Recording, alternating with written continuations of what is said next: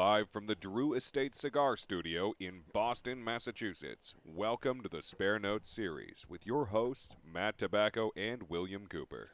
And good evening, ladies and gentlemen. Welcome to another episode of the Spare Notes series. My name is Matt Tobacco from SmokingTobacco.com, and I am joined once again by my very good friend, Mr. William Cooper of Cigar-Coop.com. Both of us are fresh off of trips to two major cigar industry events, and we're going to talk more about that later in the show. Our co-host, Mitchell Santaga of SmokingTobacco.com, is not with us tonight. He is sitting this one out, but he will rejoin us for the next one. It's been a busy couple of weeks. I don't think we've seen you guys in about 3 weeks.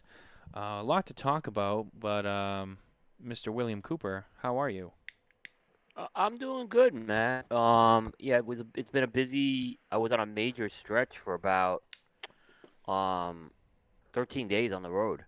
Yeah, you were. And I have one more trip, but it's great smoke. And then I am really gonna probably shut it down for the most part until PCA. Yeah. So yeah, so I may have a small trip here or there. There may be one more trip to Miami, but I think for the most part, my plan is to shut it down until PCA. Well, you know, I'm kind of in a similar boat. We're a little bit more on the reduced travel side this year because of Nicole's pregnancy. So Yeah. just trying to pick and choose. We may go on one more trip in the spring. That'll be mostly non-cigar related, mostly to go see our friends, but we haven't determined that officially yet. Other than that, if that happens, that will be Nicole's last travel of the year. I will be at PCA with Mitchell, as well as the rest of the Smoking Tobacco team.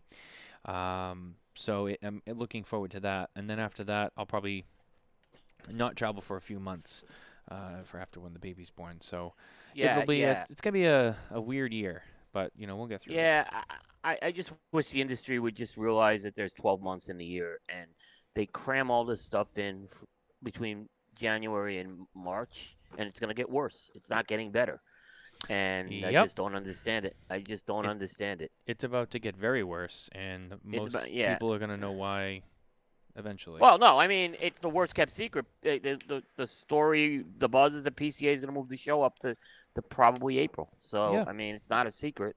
It's been happening. written about. It's not confirmed, but it's rumor. But I think there's a lot. There's enough of a rumor that it's happening. Yeah. So, and I know Jay Davis has chimed in with us. He at the Big Smoke can't hear you. Yeah, well, I mean that's probably because there's a lot of Tell Pope Marvin to get the sound organized there. Come on. I know. Come on, let's piece go. of Pope Marvin. Come on, Pope Marvin. Go kiss the ring, Jay. Come on. Go kiss that ring.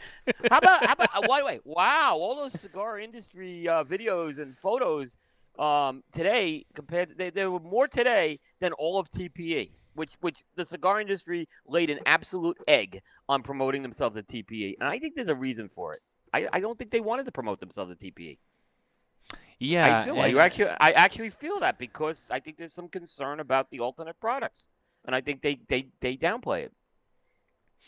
I think so too. I can tell you that it's while it's a good size area in the premium cigar sector, it's not anywhere near what PCA is, and all the other products outside of premium cigars completely swallow that trade show hall. And I mean you have cigars, and then you have everything else. It's crazy, but TPE is Bush League.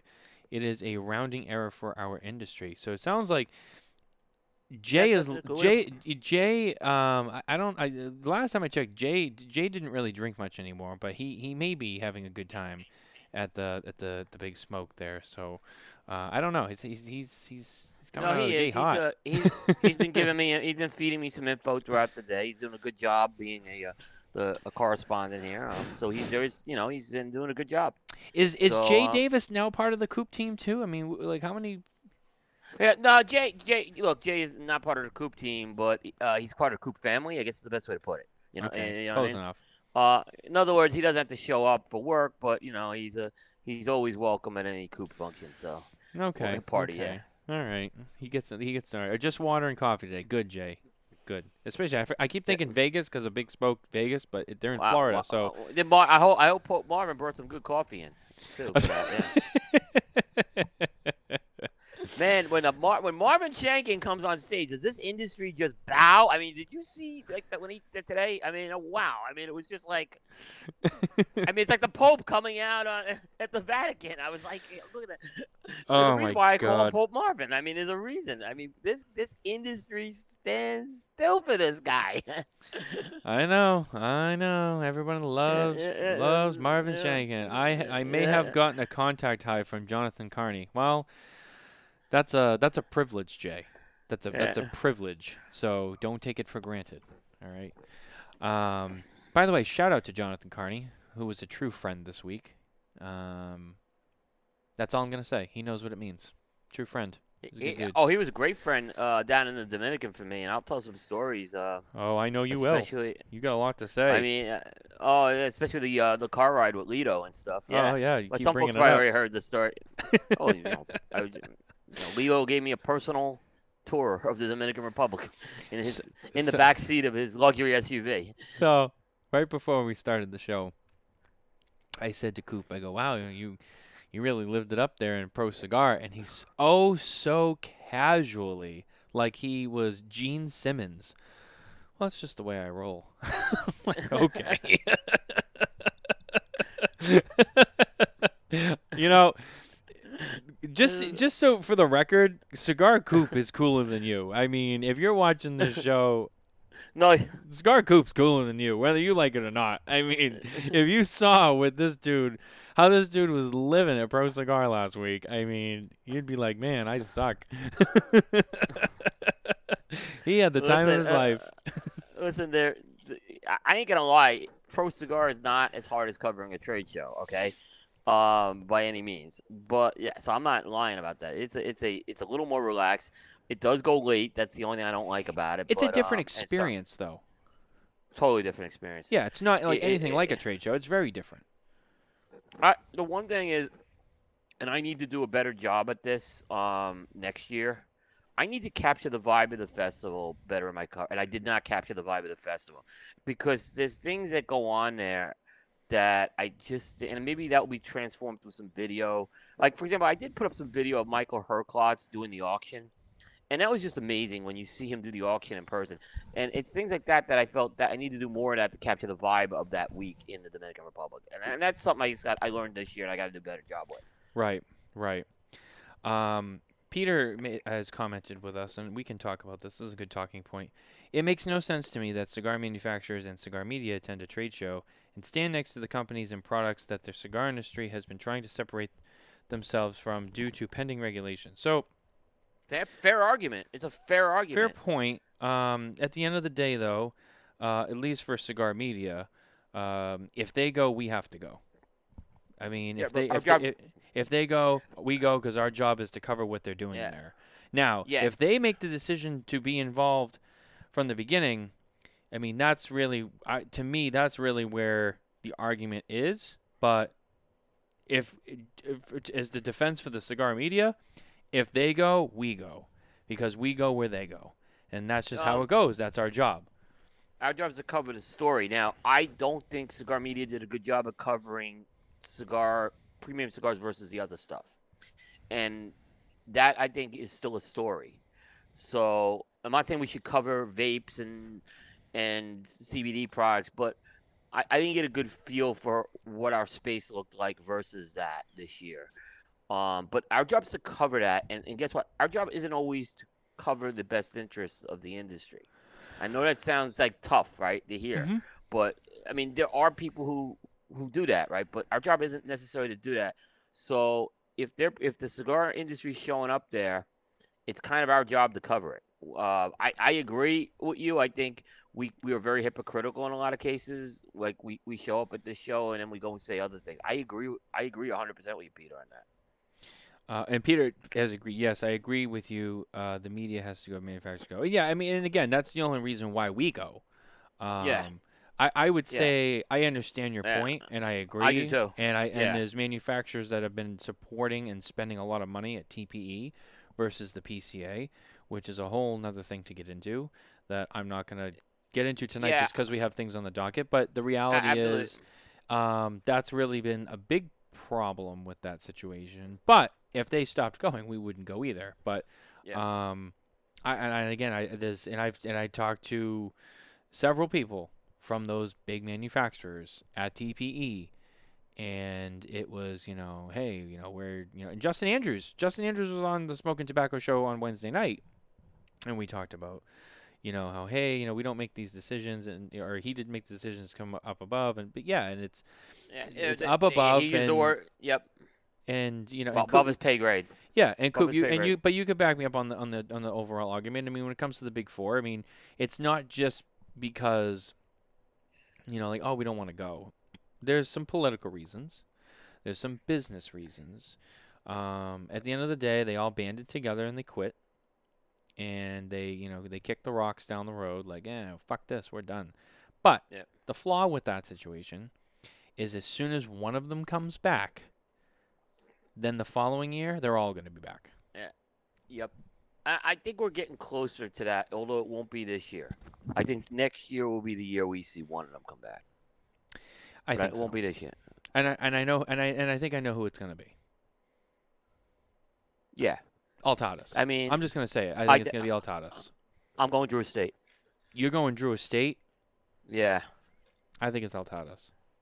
It will be one of those two. It won't be the other two. It's not going to be. It's not going to be General, and it's not going to be Davidoff. Yeah, that I could tell you that much. Davidoff's going to be the last one back. I'll tell you that. I think Davidoff is the one that least needs to be there. Yeah. Yeah. Now, some people have made the argument to me from those four companies, well, we don't need to be there. We do enough business without going. Yes. However, deep down, I think those companies know, while they can do the business without going to the show, there is a level of importance of being there.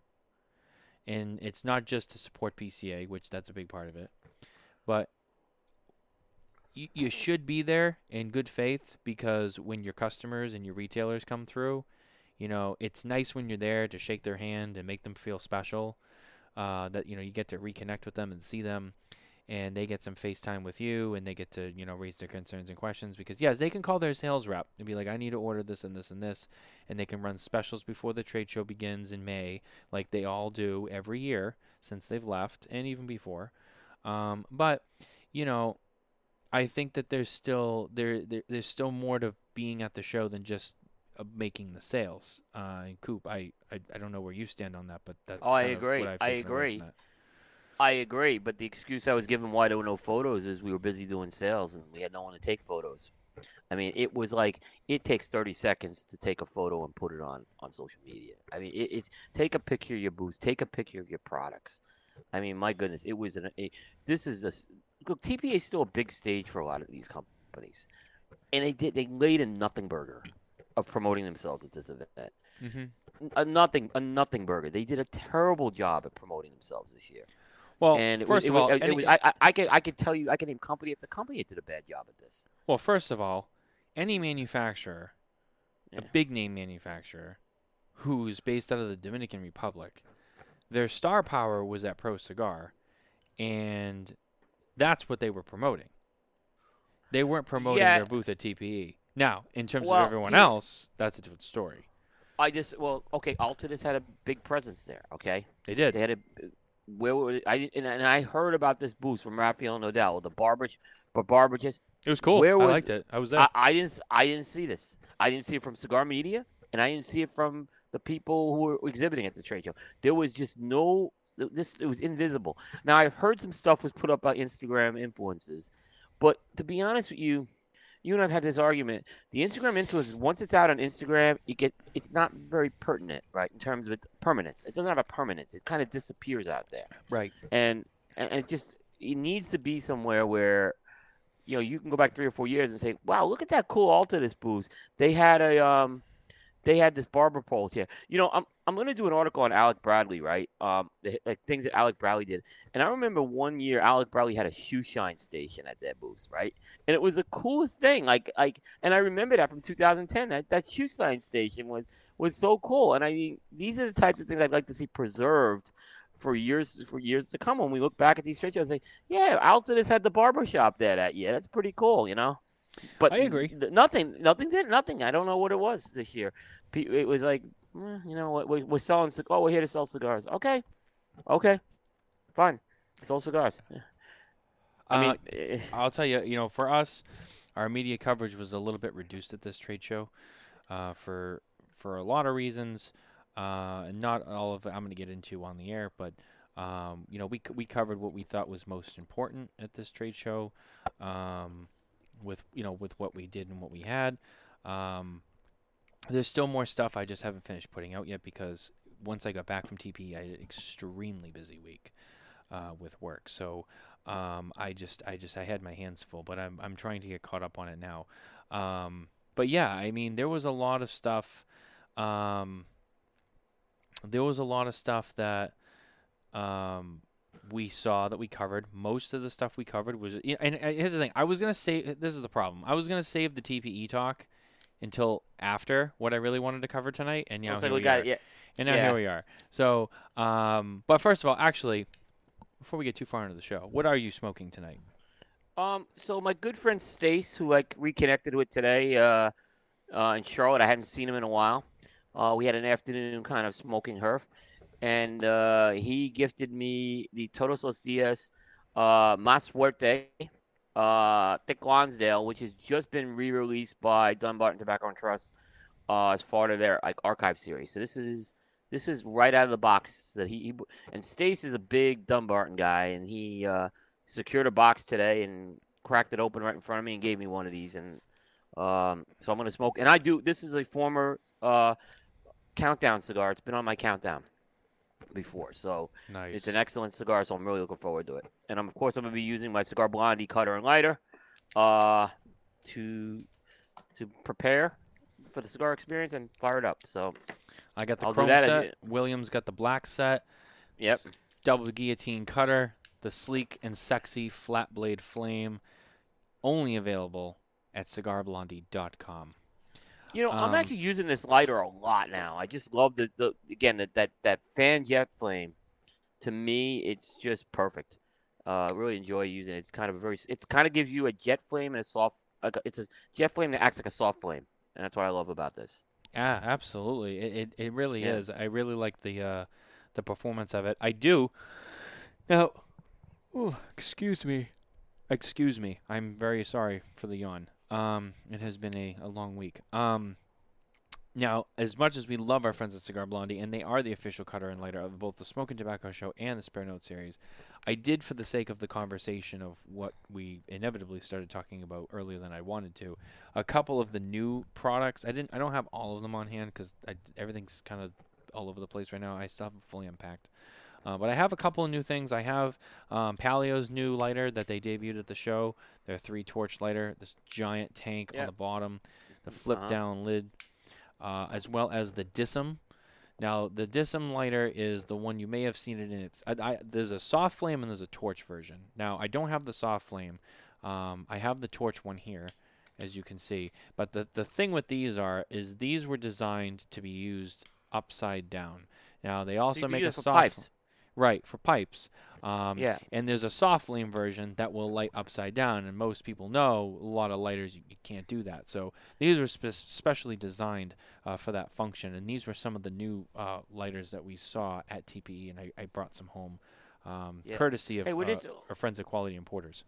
We're not just there for the cigars. We're there for the accessories as well.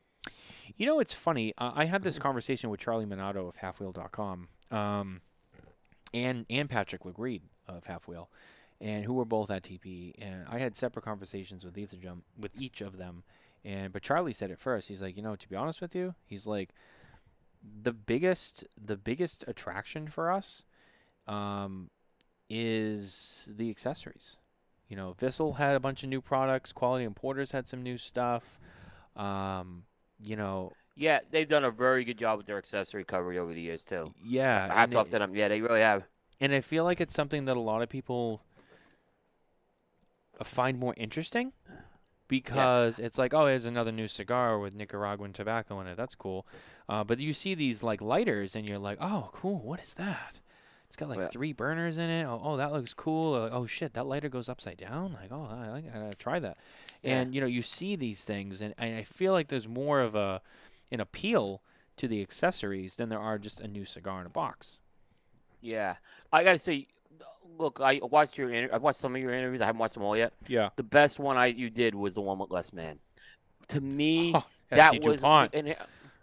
yeah. But here's why: you talked about the products, you got into the products, you showed the products, and it was Right. like a lot of these interviews. It's not your fault, right? But I want to see product stuff, right? Because I'm the geek. I want to see the product stuff. That was what I wanted. That's what I like to see. And I didn't. In fairness, I haven't watched Joe's interview yet, or whoever. Who did you interview? I did it with Oh, Michael anybody, Joe? Genie. Okay, so I haven't watched that one yet. But I'm sure he kind of went through. I've been through a booth with him as well, and I think it's very important with the accessory products. They really talk about their products, right? So Absolutely, and that's another one. SD DuPont. I mean, obviously they don't give out samples of their products, but we I have tried. Yeah. we have a lot of their products, and some of the products that were new at the show we do own. We actually own a Line 2 Gold Dust that debuted at PCA and recently shipped, which was on display at TPE. I How he rolls. I don't have it with me. It's not How he mine. rolls. No, it's not, Coop. It's not how I roll. It's how my wife rolls. That's her lighter. That has Very nothing true. to do with me. That's my wife's lighter. It is not mine. and don't let him touch it, Nicole, under any circumstances, right? That's your lighter. That good for you, Nicole. Yeah. You deserve it. And look, she chimed in. She's like, "You mean I own it?" No, she does. That's her lighter. Yeah, That's her lighter. You heard it here on the Spare Notes series, here, guys. If he makes any claim to that lighter, you point to this episode, Nicole's lighter. So you know what's Well, funny? she's well earned it. Yes. You know what's funny? It's funny when I get a new toy. She's like, "Well, it's everything's both of ours." And then she gets a lighter. And she's like, I own that lighter." It's like, oh, it's funny how it changes. Yeah, absolutely. Yeah. So that's the only one we have that's new, but it is cool. It's limited to 150 pieces. They're all made in France, in Paris, France. The other ones we saw was ST DuPont Loves Paris, which is a Beautiful set. beautiful set. I wish I could afford it. Yeah, that I was love amazing. Paris and that Arc de Triomphe, Champs-Élysées. Now, I got a question. That whole bridge thing that they had to display, is that part of what you get? Yes. That is cool. Les made that very clear. Okay. It's not just a display for the trade show. You buy that lighter, you get that whole thing. I love it. I think that was, and I thought that was what he said in the interview, but I wasn't 100%. That's why I'm asking that. I still wasn't 100% sure when I got the press. That is all. I mean, it's awesome. It is really cool because you could display that thing on a mantle or something. It's really nice. And Nicole reminded me. Sorry, Sorry. I didn't have an afternoon coffee. Nicole reminded me. There's also one with a pen too. So I believe with the DuPont Loves Paris. Yes. There is the lighter, but there's a pen that it's a matching pen to the set, similar to some of the other ones. Like for example, our friend Kevin Acuff, he owns the DuPont Line 2 Space Odyssey, and he only owns the lighter. But in that lighter set, there's a pen, there's a cutter, I believe. It's a whole set. So the one thing with DuPont, and I talked with them about this. At the trade show was, they're trying to reach their audiences outside of just the tobacco industry, because I think a lot of us know DuPont for cutters and lighters, but DuPont makes, and there's a market for it. They make a lot of high-end quality pens, which especially executives, white collar executives, pens of that caliber are like a huge deal. It's like one of us having a Line 2. One of them would have a DuPont pen that sits on a display on their desk, and they only use it to sign official documents. Shit like that. Yeah. They also make a lot of leather goods. They make leather bags and like leather briefcases, and so they make a lot of other products outside of just cigar related or cigarette related, any tobacco related accessories. And I know that's something that they said they're trying to work more on pushing those products as well. Yeah. I agree. They just do great theme stuff. I love watching what the themes they come up with. And that Paris one really looked nice. I mean, I was like a little out of my price range, but very nice. I feel like every trade show, they show up with something like that. Like last year's, not PCA 21 was the Space Odyssey. Space Odyssey. Yeah. And we, as I said, Kevin has the line 2 lighter. Right. I can't remember what we saw at PCA 22. I don't think they had anything like that. I think it was mostly the Gold Dust. They had the Legrands that now they added the Perfect Ping to. But then TPE loves Paris. There it is again. So, and I bet you we'll still see that at PCA later this year. Whether or not they have another set like that, I don't know. I think maybe they might just try to highlight that. But yeah, you're right. I mean, there's just the stuff they come up with. DuPont is just a different thing. I mean, Yeah. It's QI, another level. Yeah. Zycar, Paleo, Vissel, all the great stuff, great products, great people, everyday stuff. But DuPont, when it comes to DuPont, whether you think it's overpriced and it's not for you, that's fine. But if you really admire it for what it is, like myself and Coop, like it really is. It's just a different level, and it's more of an art piece.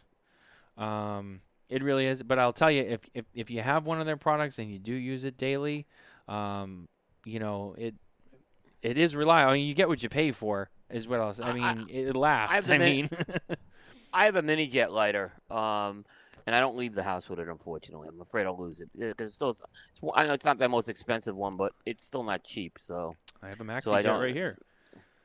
Yep. One of the most popular lighters from DuPont, mostly because it's not 4 digits, but yes. Yeah, exactly. They make great stuff. So thank you for bringing up DuPont. I mean, that was good because I really, like I said, I a lot of, and I know it's tough at like some of these shows where there's not a lot of products being released, but I want to get a product dive, and I think with the accessories, I can kind of cover a cigar, right, without how can I put it, without seeing what I could go through pictures, but I think with the accessory products, it's important to kind of have someone really walk through those. So That's why I thought that was really good, and I'm glad that DuPont was covered this year, and I'm looking forward to watching the Quality Importers one with Michael. Yeah, we try to cover DuPont at every trade show. We missed them at PCA last year, and we felt horrible. Yeah, that was the first time we missed them. Yeah, and honestly, it's a shame because they had some cool stuff at the booth, and and I have to give another shout out to Les Mann. Les is, he's been in this industry a long time. One of the best. He's one of the best. He's a good friend.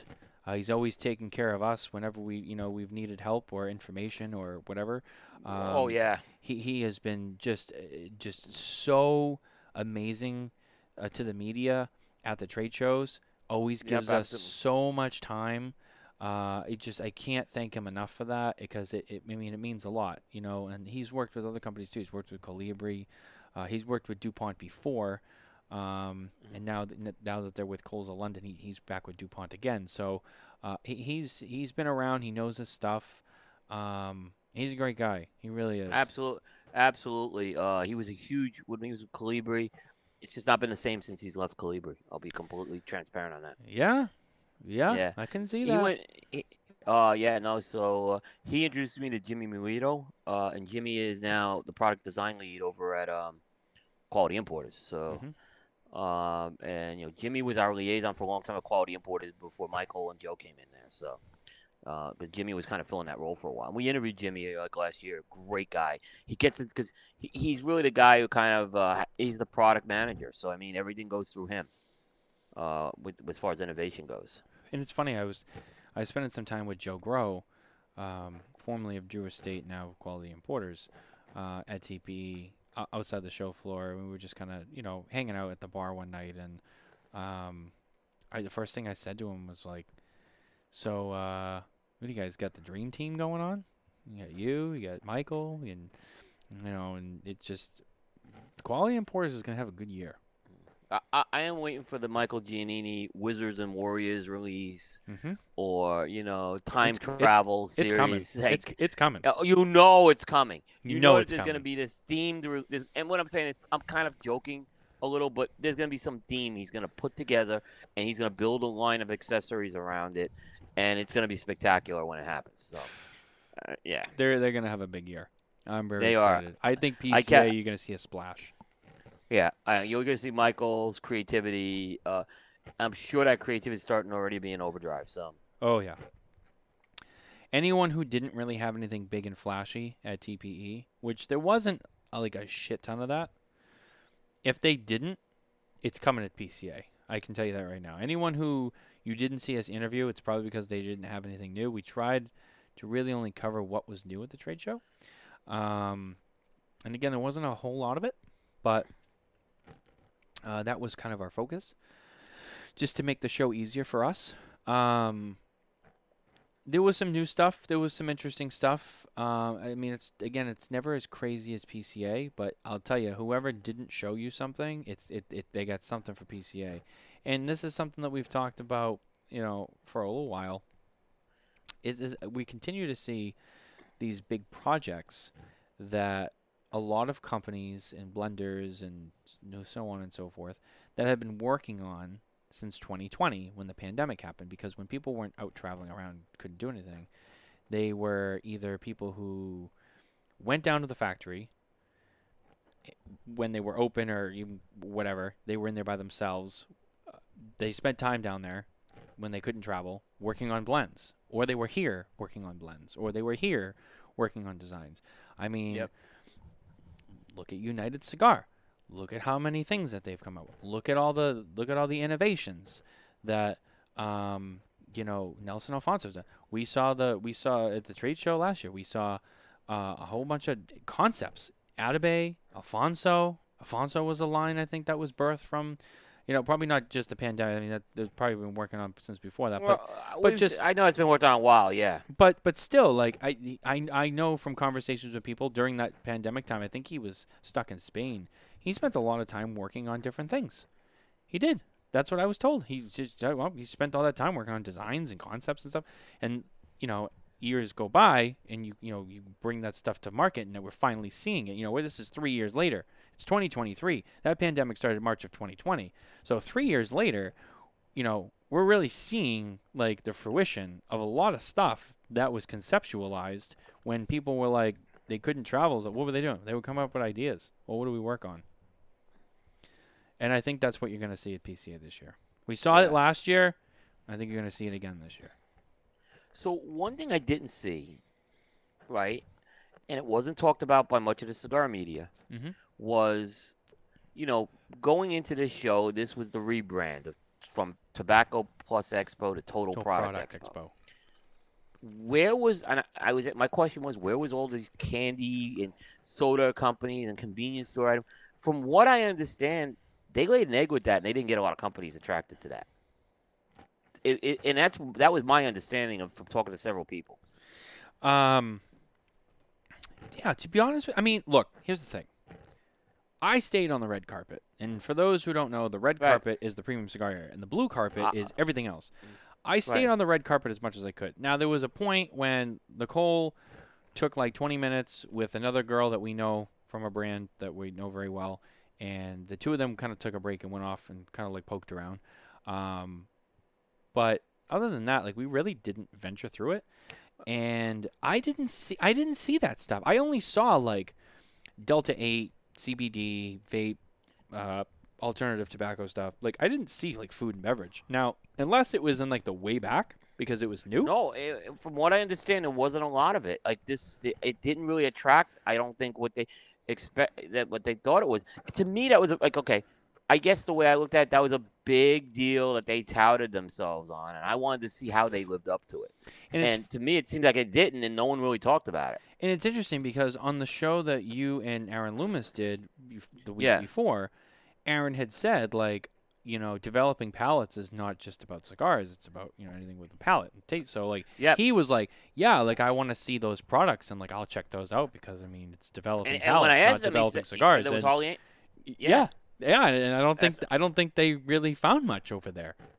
Well, it was, to me, I think a story is that if TPE was trying to move away from, like, I don't want to say move away, but expand the horizons, this first year wasn't very successful at it. This was very much a tobacco and alternative tobacco type of show, and it makes me wonder: are these companies staying away because it's this type of show, right? That they don't want to be associated with it. So the other hand, we give TPE another year or two to see if they can build that piece up. I don't know the answer to that. I just know that that was a big thing they made a big deal about, and to me, coming out of it, it seemed like no, it really didn't. The show didn't expand like everyone thought it was going to expand. The only food I saw on the trade show floor was the Papa John's pizza that Nicole and I ate on the first day. Yeah. That was it. Yeah. I mean, it wasn't like No. there wasn't anything there. Yeah. Now another question I have, and no one's coming. Not a lot of people coming out and saying this. Every year they'll say this was a great show. The show took a step level up, right? Every year. This year, no one really came out and said it. The show wasn't a dud, right? No. But the show wasn't the best show. It wasn't. It was. I mean, that's what I'm hearing from traffic and from orders. I mean, I've talked to enough people. Like I heard Saka talk about this. He was on Aaron's show Monday. And Saka kind of said it was not what they were expecting.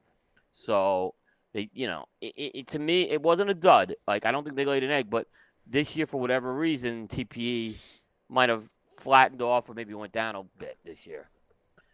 Well, Nicole hit it right here, and I think it's because of the ProCigar conflict. I think that having that at the same time. Well, I think that there is truth that in some ways there was some kind of conflict between having ProCigar and TPE at the same time. Because, look, there was a lot of key people missing from manufacturers, and I'm sure that there was a small percentage of people who would have otherwise been at TPE who decided I'll go to ProCigar instead. Yeah, but it's usually like ProCigar only attracts about 500 or 600 people to begin with, right? It's bigger because there's people who come from like the companies, but the conflict with ProCigar really was more problematic for folks like us. That's who had the biggest conflict, right? Because really, your sales and distribution teams can handle TPE, and your production guys handle ProCigar. There is a little overlap. Now, what I will say, maybe Nicole's on to this. This is maybe what she's coming from. Some of the star power was not there. The star power was not there at all.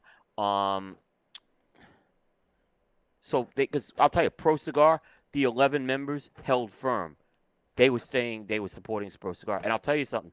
I'm not gonna name. Several people were very unhappy with Kretek for doing what they did on the ProCigar end, because they feel like this festival has been the same week every year for 15 years. So it's a big deal. ProCigar is a big deal. And they were very, very vocal about it to me.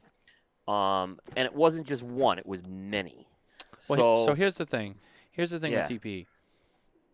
Arturo Fuente normally doesn't go. They had a small booth there this year next to Manny Arte. Okay. Carlito went once because he got an award. That's why he went. Right. Probably wouldn't have gone even if it wasn't ProCigar. La Flor Dominicana, they don't go to TPE. John Carney has said this publicly. They've never attended. They do not attend TPE. Lito said the same thing to me too. Yep. The Newmans had a booth. They've been there in the past. Drew was the only Newman there that I saw. But they have products that work for TPE. Like they have products that you could gear. Correct. Like Quorum and stuff. So it makes sense for them. Yeah. Makes sense for them to be there. Yeah. Yes. Yes. Yeah. Trader Jack. Yeah. But they also have enough people. They sent Drew to TPE, and I think the rest were in the Dominican. Okay. Eric was in the Dominican. Yep. Okay. Casada, I don't think goes to TPE. So they don't play in that space. Yeah. They don't play there, and they're a big part of ProCigar. So that's that. EP Carrillo. Now, I know that the family was at ProCigar. I don't remember them being at TPE last year, and I don't know if they've been there in the past before that. But they had a booth at TPE this year, which was interesting. But obviously, all of them were down at Ernie and Lisette. They were down and no, Lisette wasn't there. She wasn't. Ernie who was down. I didn't see Lisette. Ernie was down there, and I was on Ernie's flight going back. So, but Lisette may have just stayed back to man operations in Miami. Sure, it makes some sense. Sure, whatever. Yeah. But Ernie was at ProCigar. Ernie was where he should be. Yep. Now we go to the Davidoff booth. Who's not at the Davidoff booth? Dylan. Well, he wasn't, but who else? Who's normally in the Davidoff booth. Oh, that's right. I don't think you know this because you don't go to TPE. So normally at TPE, there's another brand that shares the space with Davidoff. Ferry Ortego. Herklotz. Yeah. So Not there Herklotz. because Herklotz has plays a big Brendan, role at ProCigar. Brendan was but there. Brendan was there. Brendan was there, yeah. and we saw Brendan, which is always great. Yeah. But again, that's another. Michael is not at TPE, which Michael's he normally very is tied with, because he's very tied with ProCigar. Yep. So it's like again, there's another example. He's the auctioneer.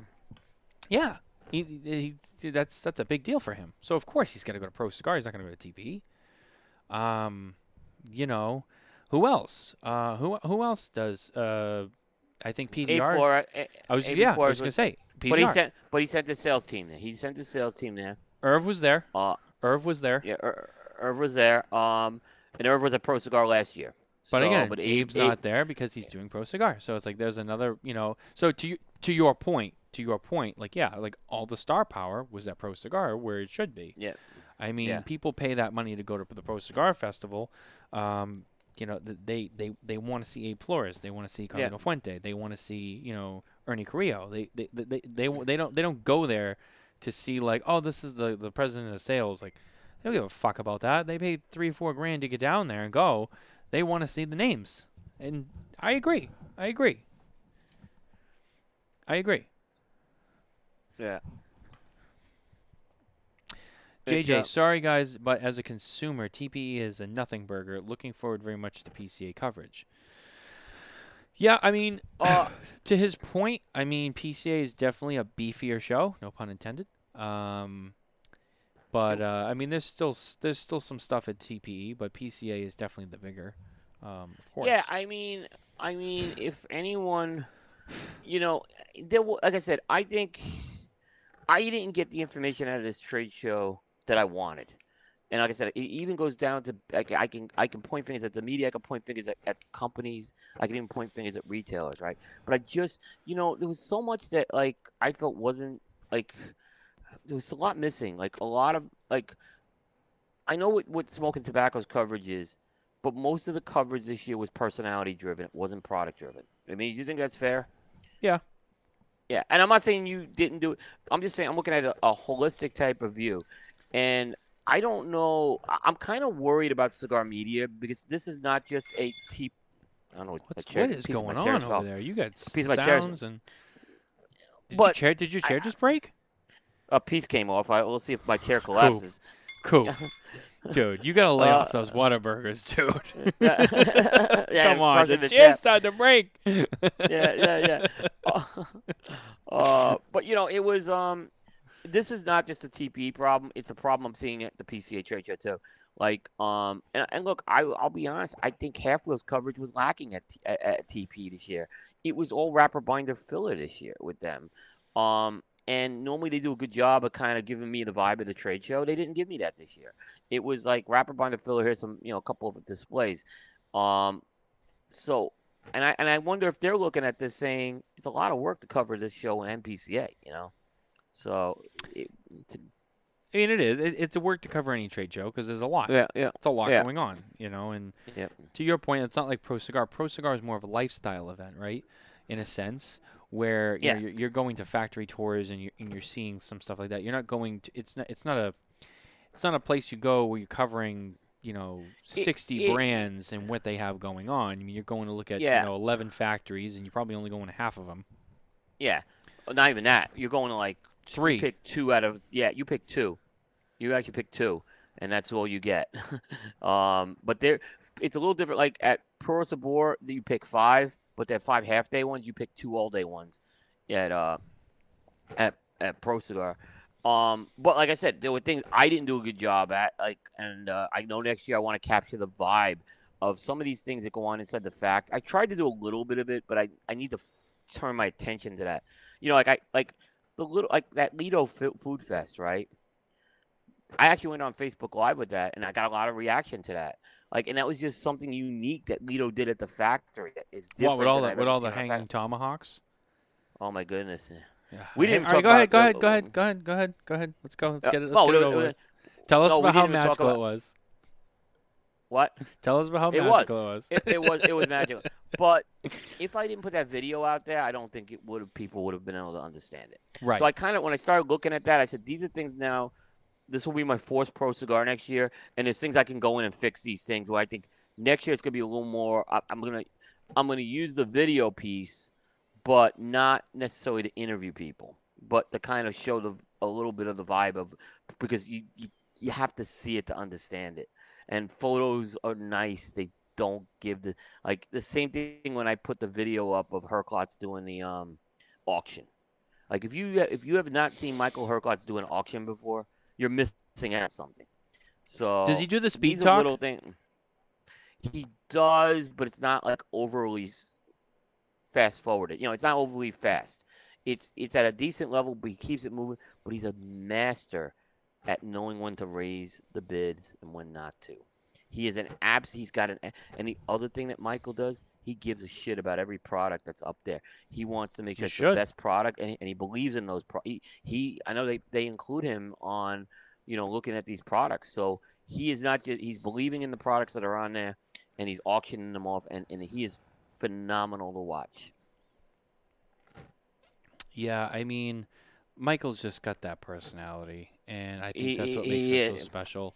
And it's worked for him in a sales role, promotion role, marketing role. I mean, he does it all, and it works. It's a very universal personality that he has. Yeah, I'm gonna have a big recap article coming out, and Michael is one of the big stories of that article. And I'm gonna tell you the other two that are a big story. And I know I spent time on the tour with them. The Gomez sons, these kids, and they're kids to me, okay, because I'm older. These kids are absolutely the future of La Flor Dominicana. Oh yeah. This company, Lito's company, is in great hands with those two. I mean, I have all the confidence. He's done a great job at building Tony up to that level. Oh yeah. And now I'm seeing the same thing with Lito. And look, I saw the way they were walking around the gala events and the respect that the industry paid to them. And that's what really was the part that I saw, seeing people go up to Lito Jr., talking about his cigar. Like, these are big name people going up to him. So it was, you see those types of things, and it's a very, like I said, it's a very unique event. Yeah. So I got to do a better job of capturing the vibe of this next year. I've spent some time one-on-one with Junior and Tony. I agree, and you've spent more time with them probably than I have. So yeah. They're amazing guys. Lito and Inez should be very proud of those kids. I said to Lito in the car. I said to him in the car, "You did a wonderful job with your boys." I did, and I said, I gave Inez credit too, of course. They really have. They're so. And I'll tell you, good people. Yeah. And I'll tell you, if something, God forbid, but if God forbid something happened to Lito tomorrow, that company would not skip a beat, so to speak. I mean, I'm not saying it wouldn't be like bad. I mean, it would be, but no. But I think, like, at this point, like, Tony could pick it up and run. You know what I mean? I think he's spent enough time with Lito, and he's been in the factory, and he could pick, it would be an adjustment for sure. I mean, I'm not saying it's going to be like nothing, but he would be able to pick that company up and run. And and then he would, continue to groom his younger brother, who could be kind of in the role that he had with Senior. So and then again, this, I know that there's a little bit of a personal bias here, and I don't shy away from it, but I mean, in all honesty, and I've said this to John, like, dude, you're really good at your job. I've spent time with Carney, obviously personally a lot. And I've seen the way he does his job. I've seen the way he does his events. I've seen the way he is on the phone, and he handles his business and this and that. And so you have them, and you got Carney in vice president role, who handles the sales and the operations and all the shit outside of the factory.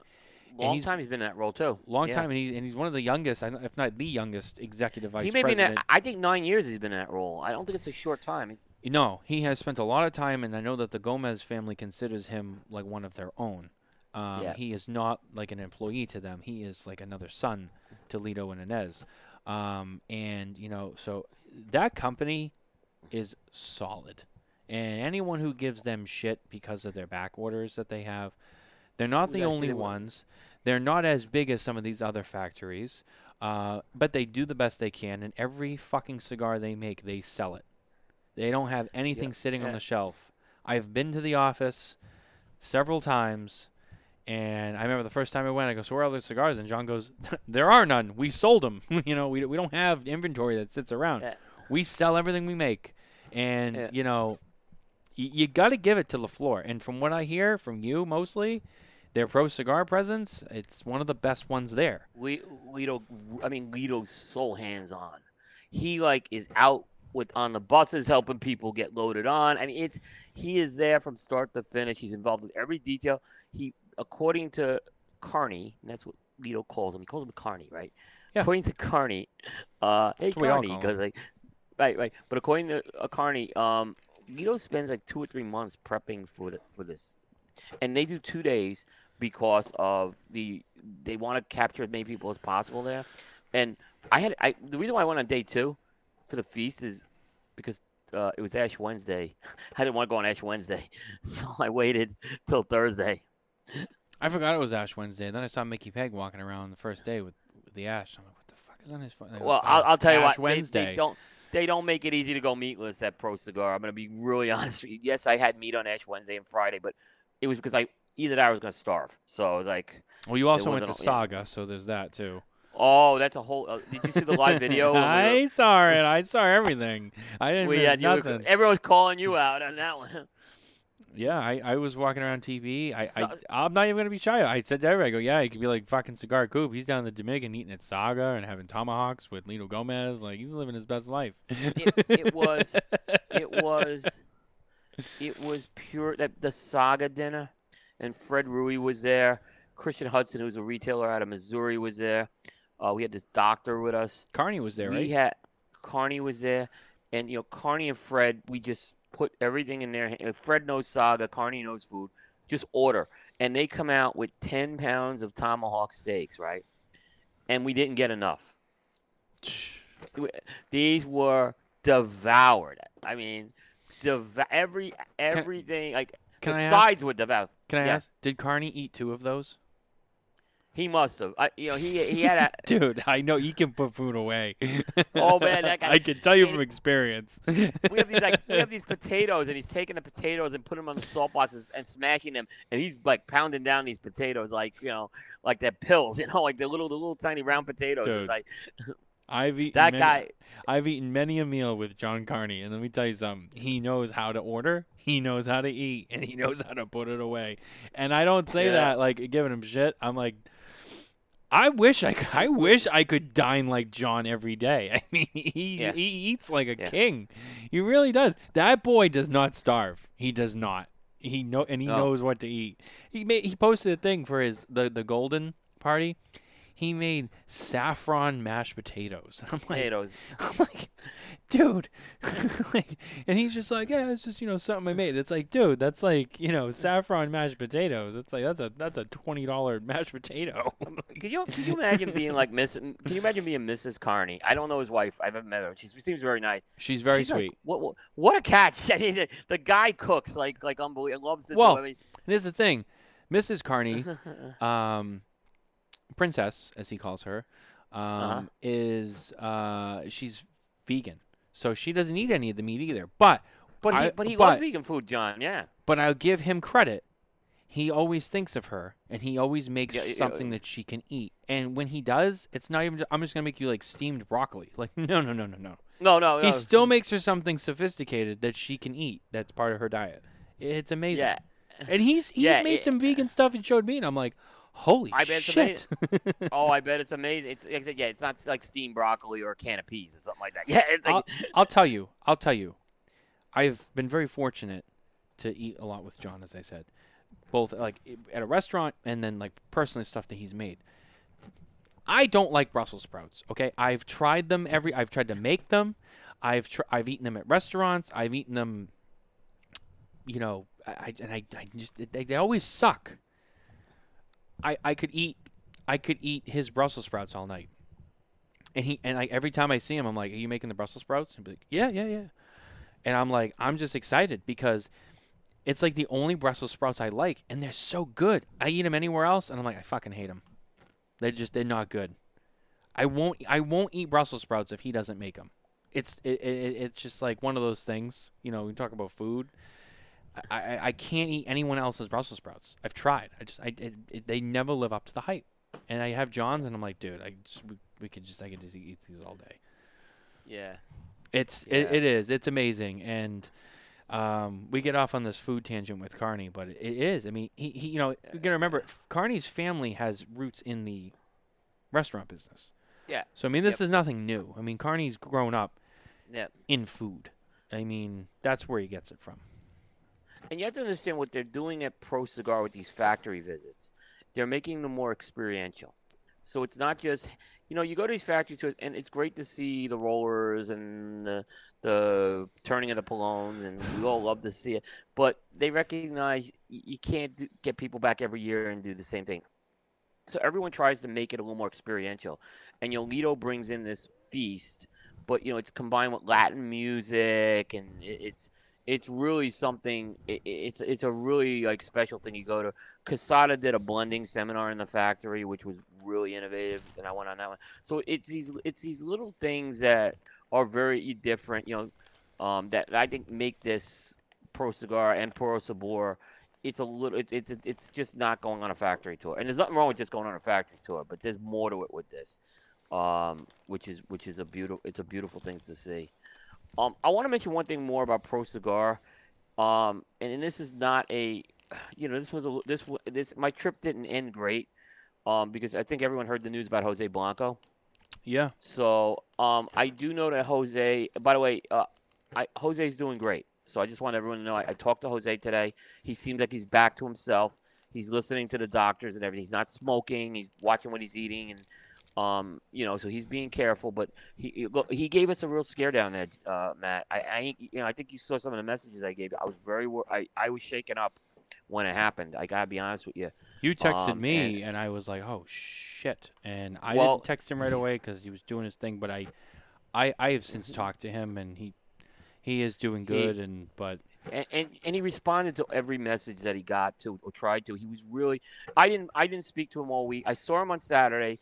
Right before I went home, I did go to see him, and he was getting out of the hospital, and he's going to be checking back into the hotel.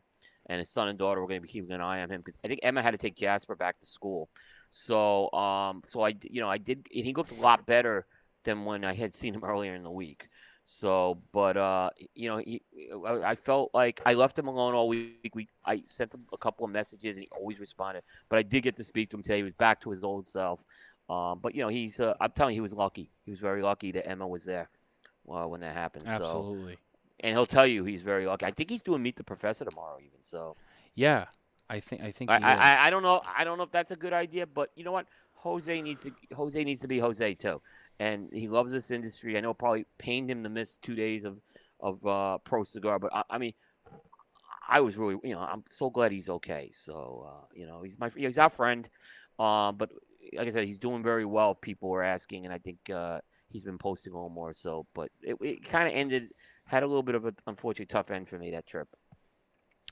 Yeah, I was worried about him, and it was hard because when I got the news, I was actually at a sit down. I was at a sit down with people in the industry, important people who know him, and I didn't want to say anything. So like I'm sitting there with these people, and I got the message, and I was like, oh shit, and it overcame me. And everyone was like, what's going on? I'm like, I got some troubling news, but I can't talk about it. And everyone's like kind of like, okay, and I'm like, I'm sorry, I just got caught off guard, but I can't say anything. Well, I figured you'd want to know, and I asked you to be discreet about it. Yeah, they were being discreet about it. Yeah, yeah. So I just remember being like, oh, this just kind of fucked my night because I'm like, oh my god, and it took over me because I'm like, damn, I love Jose so much. And I'm so happy that he's okay. Yeah. And we talk a lot about the Fuentes, right? We know the Fuentes. Let me tell you, Emma told me the Fuentes were wonderful to her. This goes from Carlito to Ciro to Jeremiah, who was, not there. And Jeremiah is providing like emotional support for her. She could not thank them enough. To me, I mean, so that's again that's how they roll, and they were very protective of keeping Jose's privacy too, and I understand that as well. So Yeah, I was just so like shocked by it too, and then I'm just like, and you kind of have to like, put it away because like I can't focus on this all night because it's gonna eat at me, and then it'll come out, and I just don't want that. But it was just like, wow.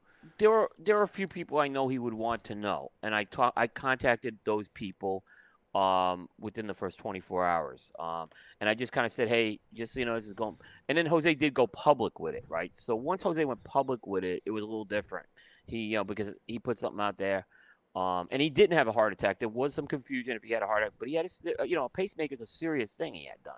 So, and there's risks. Anytime you have a pacemaker put in of infection and stuff like that, they have to keep an eye on him. Make sure it functions right. So, he's gonna be in the DR for a few weeks, and I think he should stay there for a few weeks too. He's got his older son and older daughter there, and they're taking great care of him. So, yeah, That's great. yeah. That's great. I'm glad Jose's doing good. The rest of your trip was great. The rest of our TPE trip was great. All things considered, there was. We weren't all together. That's the unfortunate thing. We but that will change, I'm sure, next year. So. Yeah, hopefully it does. Yeah. The TPE is going back to, I think it's January 29th to February 1st. So yeah, that's what I saw as way well. away from ProCigar next year. This was look, from what I understand. I'm not trying to beat TPE up. This was a one-time move. They could not get the convention center the days they normally get it. True. Now, did they? Could they have gotten another? I don't know. And in fairness, maybe they couldn't get other dates. Who knows if they tried to contact ProCigar. I don't know what the deal was with it, but like I said, in the end, I don't think I think the conflict, the biggest people who had the conflict with to be honest, was the media. I think the media was the number one conflict that was there. So Charlie had made the decision to cover TP. I made the decision to cover ProCigar. And I wouldn't change it. I mean, I'm telling you, if it's back to back again, I'll go. Now, if it's PCA, it's a different story. But that would never happen. I can tell you that. That would never happen with PCA. There's too many people high up in PCA who would not let that happen. So. Oh yeah, they would squash that in a second. Yeah.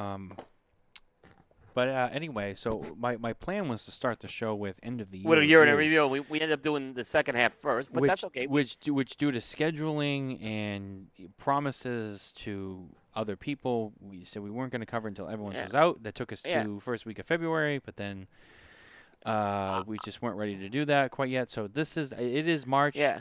And I know this is seems late in the game, but just due to scheduling and stuff like that, and we're just getting to it now, but we got to do it now so we can move on. So yeah, so Matt, I want to address that for folks in the audience. So what was happening every year? We would do this recap show, and what happened is by the time we got to the recap show, we'd rehash this like 4 or 5 times with me, right? Because I'm doing all these other shows, right. So we put a lot into the show, and I think the decision was made by the whole team that we were gonna we have to do our thing on this show first.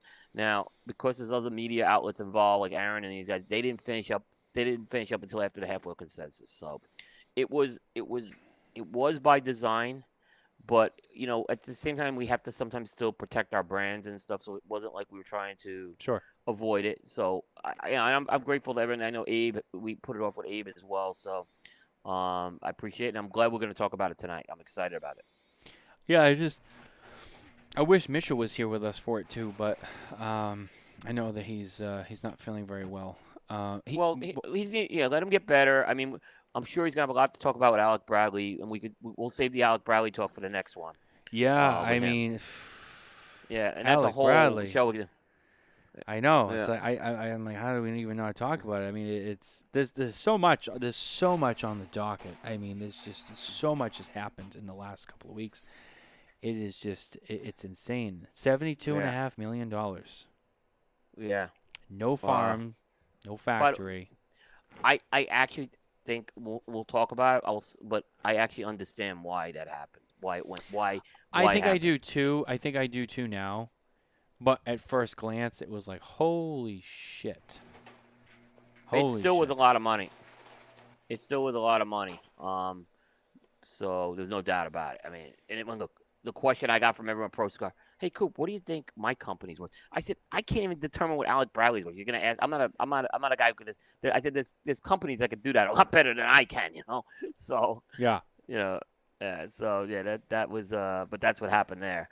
I was like, everyone's asking me, okay, you think I could get 100 million? I'm like, I'm like, go for it. I'm like, Go for it. So yeah, we'll save that. And we'll do a whole show just on the Alec Bradley situation, yeah, just because yeah, there's a lot to unpack there, and a lot. there's a lot of like olive branch stuff to that too, which we'll get into. Yeah, I'm gonna give Justin some crap for like he didn't offer anything that night to you. He gave you a nothing burger. Come on, Justin, you got to give Matt something. Wow, calling out Justin Andrews. Look, and I know this. Look, I know there's certain things he couldn't talk about. I get that, but there's certain things he could talk about. Okay. Yeah, Okay. yeah. Mitchell's going to chime in the comments on the end of the year stuff. He is with us, and he's very Okay, excited. good. He's very excited for a buyout show. Mitchell needs to get. Mitchell, take care of your health. We'll be here for you. We're thinking of you. So yeah. Also, he did ask a question that I don't want to spend too much time on, but I want to bring this up. He did ask you which was better, Puro Sabor or ProCigar? ProCigar. Okay. But ProCigar is a more mature festival. It's been around longer. What I will say is two things. Puro Sabor, that was my first one, but from talking to people who've been to many of them, they said it was the best one. It was very good. It's got a very intimate feel. It's smaller. ProCigar, got to give them credit. They made a lot of improvements this year. You heard me go off on the seating situation at the galas. They fixed that this year. I mean, there was feedback that was given about hotels and stuff, and they really, really worked to accommodate us. So that's why they maintain that's why they maintain the excellence they've had at ProCigar. They really listen to the feedback. Yeah, I can't thank them enough. Yeah. Yeah, and it seems to me like you got more out of ProCigar than Puro Sabor. I kind of already. I got it. It's a different scenario, but I don't think I'm gonna go to Pro Sabor next year, but probably a Coop team member will go. Okay. Just because it's gonna be too much to do, and to be honest with you, I'm very tied to the ProCigar people. So at least I like to think I am. So I know those folks. I know the folks who sit on that for a long time. I know most of those players for multiple years. So. They know me, so it's that's why I go to that one. Absolutely. All right, so here we are, finally, end of the year stuff. Yeah. I've been itching to get into this conversation. Let's get into it, man. I'm fired up. So I know that first of all, there's my list and there's your list. Now I already know how you feel about my list. And I think we've even talked about it a little publicly. No, I mean I don't think I think it's good that we have two different angles to come at the list here. When you're talking about the cigar to your list. You're talking about cigar to your list. Yeah. Yeah, and that's good. If we had the same list, we're doing something wrong. No, that's not what I mean. I mean like we already know, like I know how you feel about my list and you know how I feel about your list. Yeah. But outside of the two of us, everybody else. First of all, you have Half Wheels 25, and then you have Half Wheels Consensus. You have the magazines, and then you have the rest of our other online media peers. And then there's a few other lists, I will say. Yeah. That I know you've spoken about. Yeah. So I think we'll kind of circle back. We'll recap and end with our lists at the end. But let's start with everyone else first. That's kind of where I was going. Okay. Okay. So let's just get the big ones out of the way. Cigar aficionado. Yeah. Cuba gets number one again. I had no problem with it. That's what they do. Yeah. Expected. It's a different. The first thing you got to understand is this is the argument. Well, it's not new cigars. Well, it's a different type of list, and I think people try to make that list out to be something it's not. Right. So, I mean, look, I'll be honest with you. Cubans are not ineligible on the Coop list. It's just hard to get on there because we can't get the releases.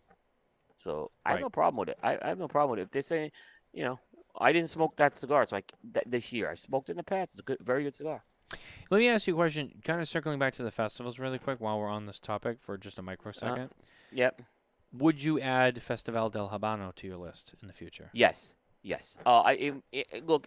The problem is, I can't do all. At least because I still have a day job, I can't do it. Um, Festival de Habano was. I could go, right?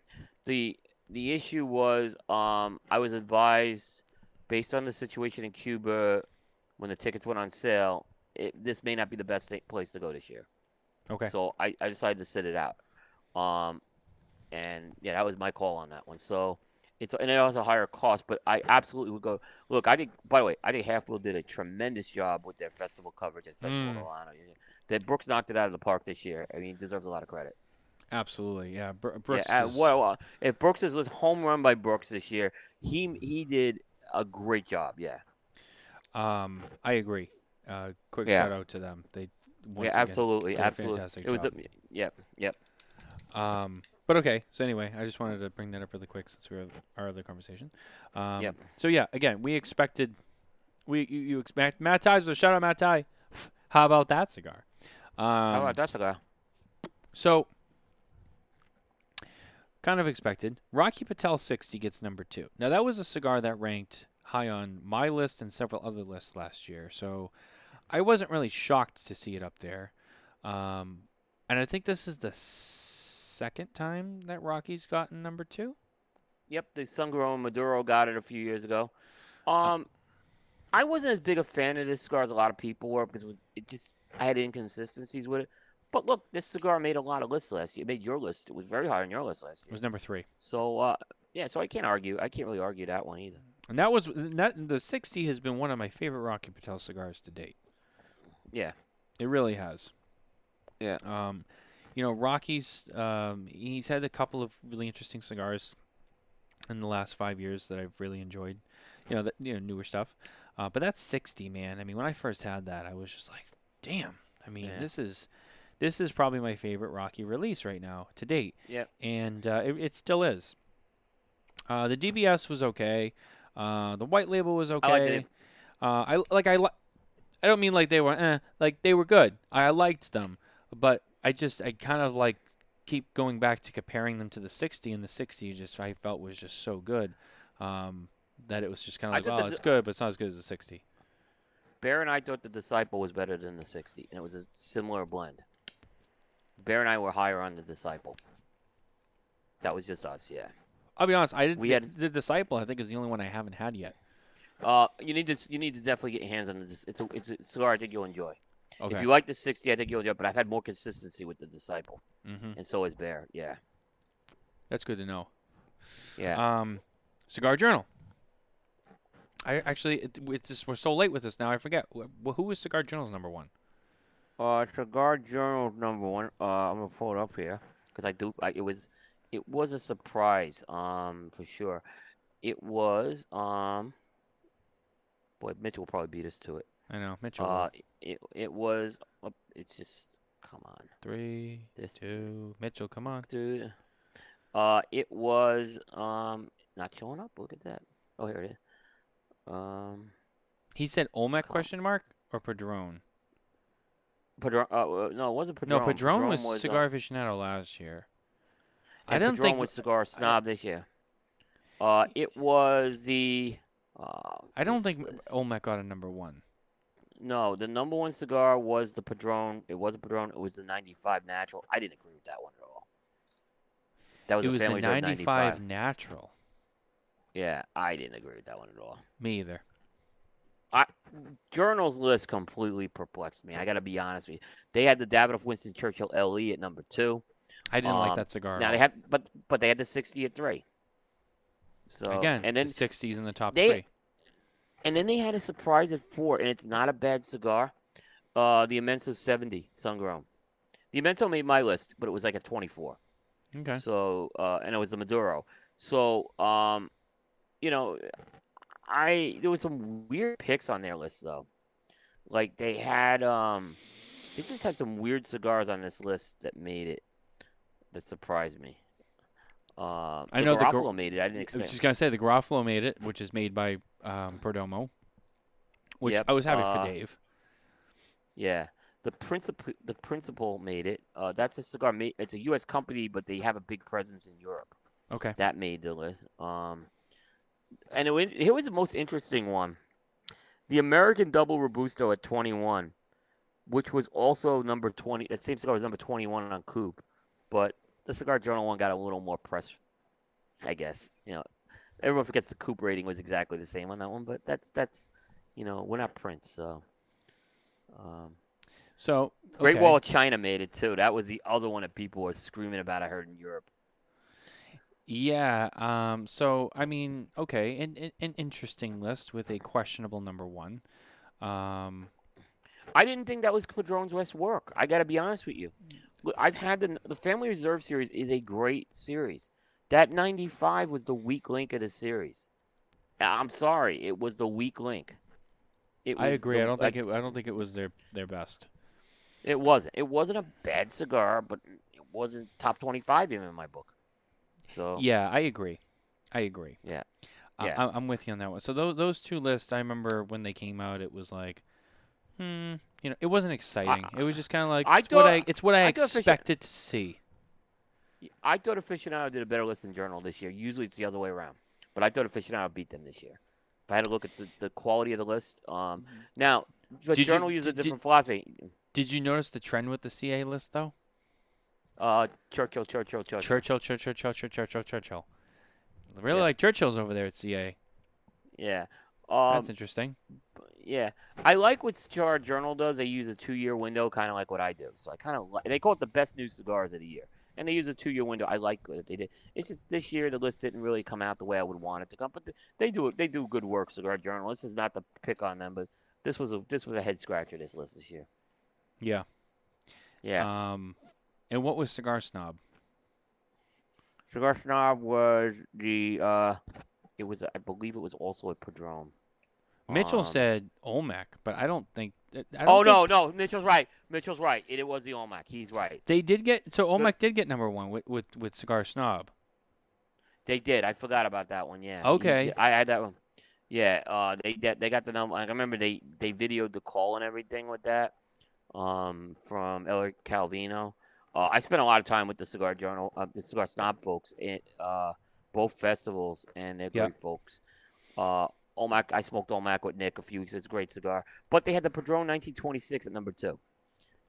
Which it's an older cigar. I don't understand Journal and Cigar Aficionado. I can understand it a little. Cigar Snob, it seems like what they have in the office, they just rate. I mean, it's honestly it's the only logic I can put with their list sometimes. I could see that. Yeah, I can see it too. Yeah, I can see it. I'm just saying that's I think how they do it. Okay, so those are the big 3 print. And then there's us, which are peons. Yeah, but. So, let's go down the line. How about that cigar? Oh, they did a nice job. Nice job. Listen, Matt. First of all, with their number 1, they had the Crux du Connoisseur number 2, I believe. Is that what it was? The number 4. Or number 4. Sorry, number 4. I had the number 2 as my number 1 in 2016. So that is a great line. And look, I knew Matt was. I should have remembered. Matt was smoking the shit out of them when I was up in Minnesota. So he was smoking them at TPE too. Listen, look, the Crux du Connoisseur is, if you have not had that cigar, you need to get that cigar. Honestly, you need to get your hands on that cigar, and it's very, very good, that cigar. I think it's, like I said, I think it's one of the best. It was a very good. I thought Matt was going to go with Paladin de Saka number 1, and he had it as number 2, which was my number 2. But I know Matt was really into the Crux du Connoisseur. And by the way, it wasn't the only list that got number 1 on. So it wasn't. I think Boston Jimmy had it number 1 as well. Well, Boston Jimmy, I think there's 3 separate lists, but yes. But then he did an overall, and I think the Crux won the overall. Oh, okay. Okay. Yeah. Okay. Yeah. So that makes sense. Yeah. Yeah. Because I remember I did see it somewhere else. I think Jimmy had it. Yeah. I mean, Crux du Connoisseur is an epic line, guys. It's fantastic, and all 4 sizes smoke different, but they have a kind of a core DNA, is what I'll just say. Yeah. So we know what Jimmy's was. How about that cigar? Jimmy's list we could talk about. We could talk about Jimmy's list later. He had a lot of head scratchers, how he did things. Yeah, but yeah. Well, he did his very differently. He but definitely did his very differently. But I didn't agree. Like, there's some real he had. Let's. You want to do Jimmy's? Because I could talk about what we're talking about. Let's do it. Yeah, let's just do it, and Okay, then we can move on to others. So I love Jimmy, right? He's a good friend of mine. He's great. But this was the problem I had with his list. He divides it up, and I do like how I like how he goes small, medium, large, right? But the way he kind of classifies these companies is head scratches me, right? But this is the one that really, really head scratched me. You know what his large cigar company of the year was? A cigar company. His large size cigar of the year was? What? It was the Knuckle Sandwich Maduro. Okay. By Espinosa. Okay. Yeah. Now, I remember. Now.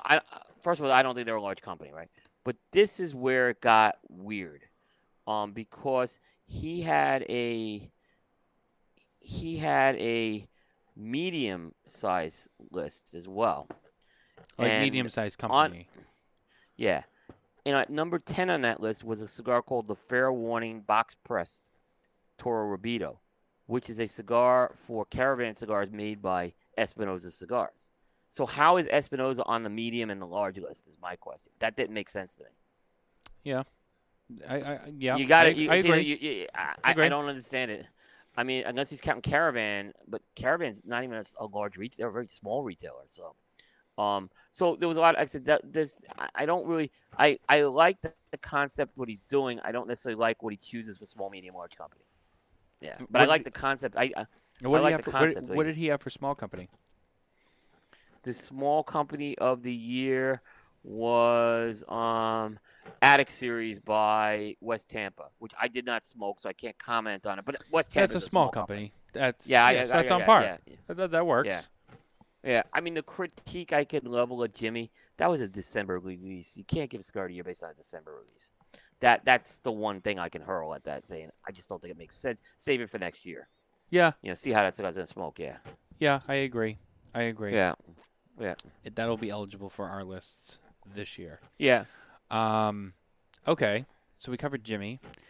Yeah. The only other group that I know does multiple lists is Cigar Dojo, and their overall Cigar of the Year list was Liga Privada H99, which is a great cigar. I think it was number 6 or 5 on our list, but I could have saw that one coming. They do a lot with Drew Estate. That one, they bent the rule with that one. In what way? I told Eric it. In what way? I said it on the show. That cigar was released so it had a very limited release in 2018. Mm-hmm. Last year, that cigar was released in a limited fashion again last year in 2021. But with a wide release. They reviewed it in 2021. Mm. And they loved it in 2021, but they put it on the 2022 list. And Eric told me they held it back. I'm like, it should have been on the 2021 list, right? It didn't make sense to me with that one. It also felt like they tend to go for non-limiteds.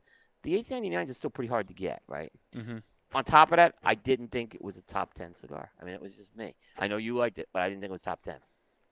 Yeah, I really enjoyed it. It's probably one of my favorite ligas to date, to be honest with you, out of all of them. Yeah.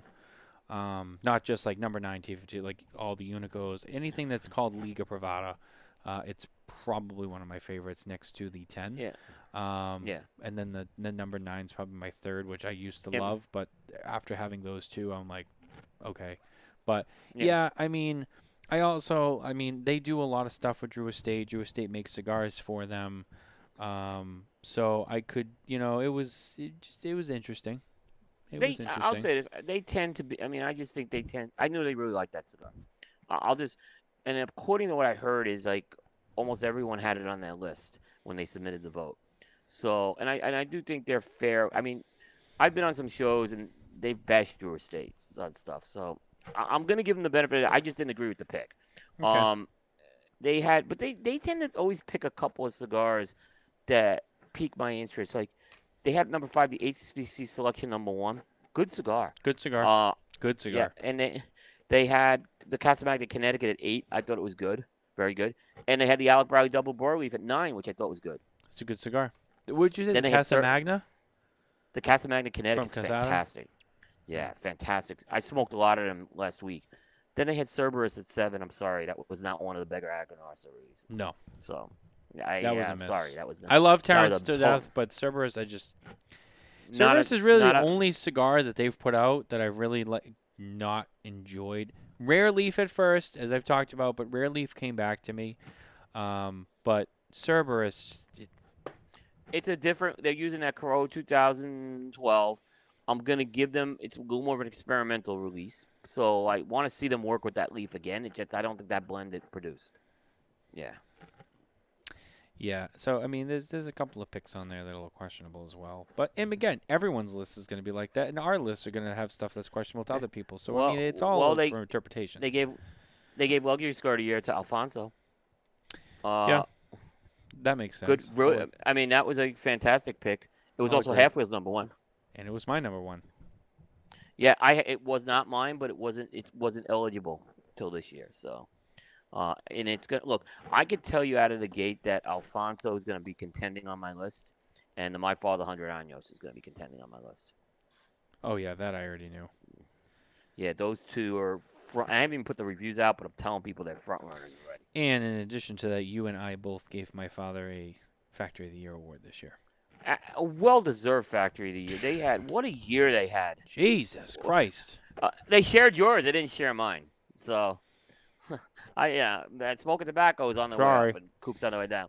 But I got no sharing from them on that one. Thanks, guys.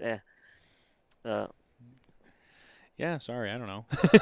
Yeah. I don't know, but yeah, no, I mean, look, they did. They had a hell of a year. I mean, I'm looking forward to give them the award. I'm sure they'll be very. They're actually my father. They always treat us great at the show, so I'm looking forward to giving that award to them at the show this year.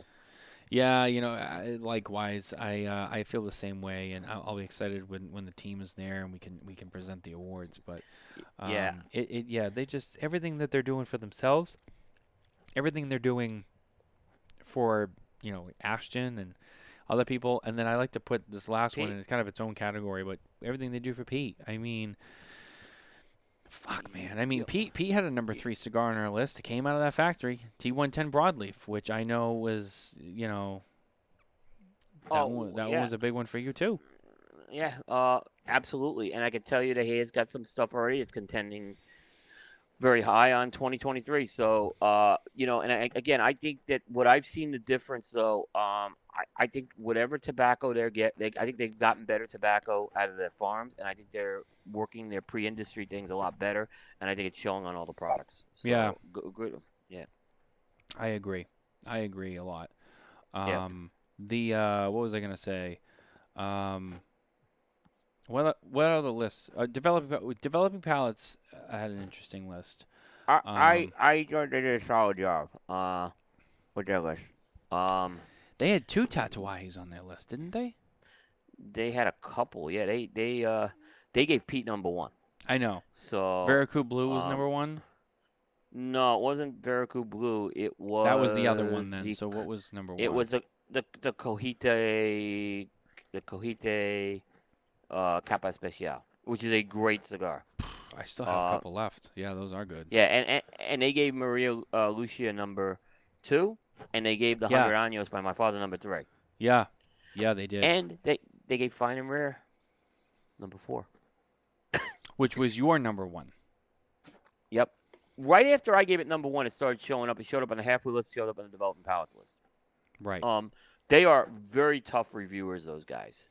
So when you get on that, like they're I think halfway and developing palettes are the 2 toughest reviewers out there. Developing is brutal. I mean, they can be brutal on cigars. So I actually thought Maria Lucia was going to be their number 1.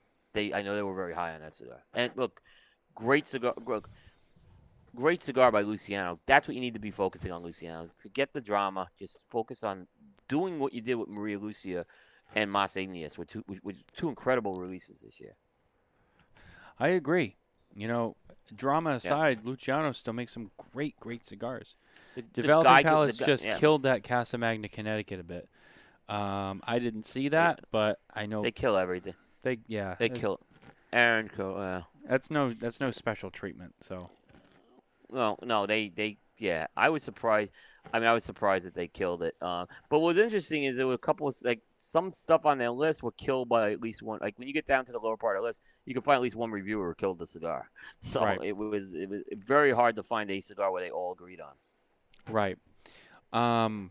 Yeah. So okay, and then let's get to the halfway list. So the two lists. So first, halfway's yeah. in-house list, the top 25. Alfonso number 3.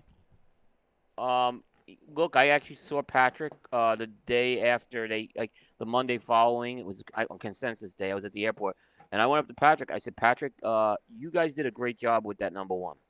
And I think they did. I think they did a nice job with their list this year.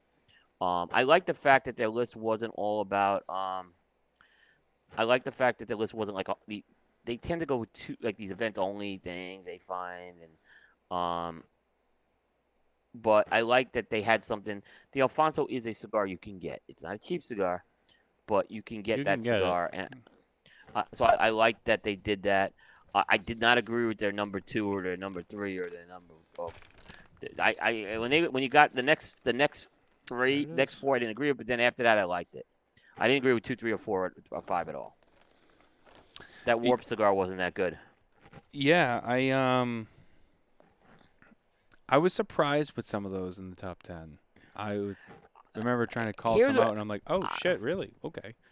I didn't even know that they did a Master Selection Series 2014 release. And I cover Cigar Media, and Davidoff never talked about that cigar. They just threw it out there. They put and the Master Selections have made coupe lists in the past. They had those out a few years ago. So I didn't know that they did this 2014 one. Yeah, Davidoff had a cigar on our list, and it was the limited edition 2022, the one they did with all 3. I have a review coming up of that one pretty soon, yeah. I really, really liked that cigar. I smoked a few of them. It was really good. Really, really good. It really impressed me. And, out of what they came out with, more specifically their limiteds, I thought last year's Winston Churchill, that double perfecto, I thought it was horrible. It just burned. That's the one that made Cigar Journals. Yeah, that's why I was surprised with that one. Burned like shit. The flavor was just not there. Just nothing about it was good. Yeah. And I know people go crazy for those when they come out. It's like, oh shit, but that one just didn't do it for me. It really did not. But that Davidoff LE 2022 was great. The Master Selection I didn't have, but I didn't even know about it. That was like you said, that was a quiet one. That one just kind of popped out of there. Yeah, they just threw that out to the retailers, and if that's good. Kudos for them for finding it and putting it on. When I see releases like that where there's no effort put in, I don't think it should be on a cigar of the year list. Yeah, I think when there's no, you're not gonna put any effort into marketing that cigar. To me, then it's like, well, people aren't gonna know to look for. I'm not interested in giving you a diamond in the rough here. I'm interested in giving you top performing cigars that are somewhat accessible at your retailer. I agree. Yeah. Looking at the half wheel consensus. No surprises. There were no surprises with the consensus. No. Joe Groh called it with Saka Khan and Olmec, and from the very beginning. So, as did Mitchell. Yeah. It's just, I knew. I mean, I said, look, Olmec's going to be high on that list. Saka's going to be on there at least 2 times. He got 3, which I don't think has ever been done before. 3? Has he ever done 3? I'm not sure if anyone's gotten 3 on a consent. He had. What do you call it? He had 2 in the top 5. Saka Khan. 3 in the top 5. It's Saka Khan, Bewitched, and Paladin. Yeah. This is the consensus. This is where, if you're a person who is engaging with the media, you're going to get rewarded. And Saka engages with the media, and whether he sends people cigars or not, and he does, the reviewers like Saka. and they're going out and they're buying his cigars and they're prioritizing them in the reviews. So it's no secret, it's no surprise that he had three in the top five. That's what's going to happen. I'll be honest. If Espinosa had sent out Knuckle Sandwich Habanos to more media, they might have gotten challenged for that number one. They didn't send a lot of media samples out of that cigar. But people went and bought that because they bought into Guy Fieri. Yeah. So they prioritized that. General sends us cigars all year.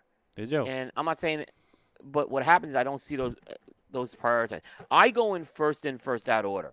Doesn't necessarily mean the order I publish the reviews, but that's how when I do a review cycle, it's based on when it comes in, is when I smoke it. So I try to give equal time for the most part with it. Yeah, and it's funny because, look, General has some good cigars, and I never really see them pop up on lists. They had only one cigar that had a shot at they did all those 59 releases last year. They only had one cigar that was even trending to get on my list. And it was the Hoya de Monterey Black. That was the only one that had any shot to get on my list, and it missed it. So they have to figure out how to stop sticking. They have to figure out throwing stuff and hoping something sticks to the wall, and just come up with a friggin' home run release that you could be really proud of and get behind. And I think they did a little bit of that with Cohiba M the year before, but they didn't do that last year. Even though I had problems with the Cohiba M, I think they did that with Cohiba M. They didn't have that type of cigar this year. Yeah. I agree. And, they launched a flavored cigar last year, a flavor, 5 of them. And I don't agree with Justin. That was a flop, okay? Because that cigar, for that price point, and it wasn't a bad cigar, they should have been selling the shit out of that cigar. Where it's just people should have been going and flocking to buy those because they were good. They were good flavored cigars they had. Yeah, they were. And I told Justin this, so it's not something I'm saying. Oh, someone wants to go run until I had a conversation with Justin about this in Nicaragua, about that flavor line. Yeah. Drew Estate, pretty quiet. I think was 20 Acre Farm even on the consensus? It was. H99 was at 8, and the 20 Acre Farm was at 11. So a little quiet. They didn't have the Joe Gross strategy of, blitzing the media this year. They didn't use that. So I think that's what happened. I think those cigars. If there were 20 Acre Farm humidors sent out to the media and tons of those boxes, I think that would have been higher. Same with the H99. I don't think they could have did that with the H99 based on availability, but. Yeah, that's true. I agree, I'm curious to see. And Drew Estate had some changes at the end of the year this year too. So. Yeah, no, but that's I don't. You know what? I think they proved that they know how to win the consensus and didn't need to do it again. I mean, let's be real. I mean, Undercrown 10 was a great cigar, right? But I think it went over the top because Drew Estate really worked with the media. And then Year of the Rat gets number 2 the year before. Year of the Rat you couldn't get. It was an event-only cigar. No one in the media would have had that cigar unless it was sent to them, right? So I think they proved they know how to manipulate the consensus, and I don't have a problem. I like the approach they're taking now. Just let their cigars perform as they may. I just would rather see that approach. So. Yeah, I think that I already can see. I think the blackened is going to be big this year. I already see it. I see that being a big one.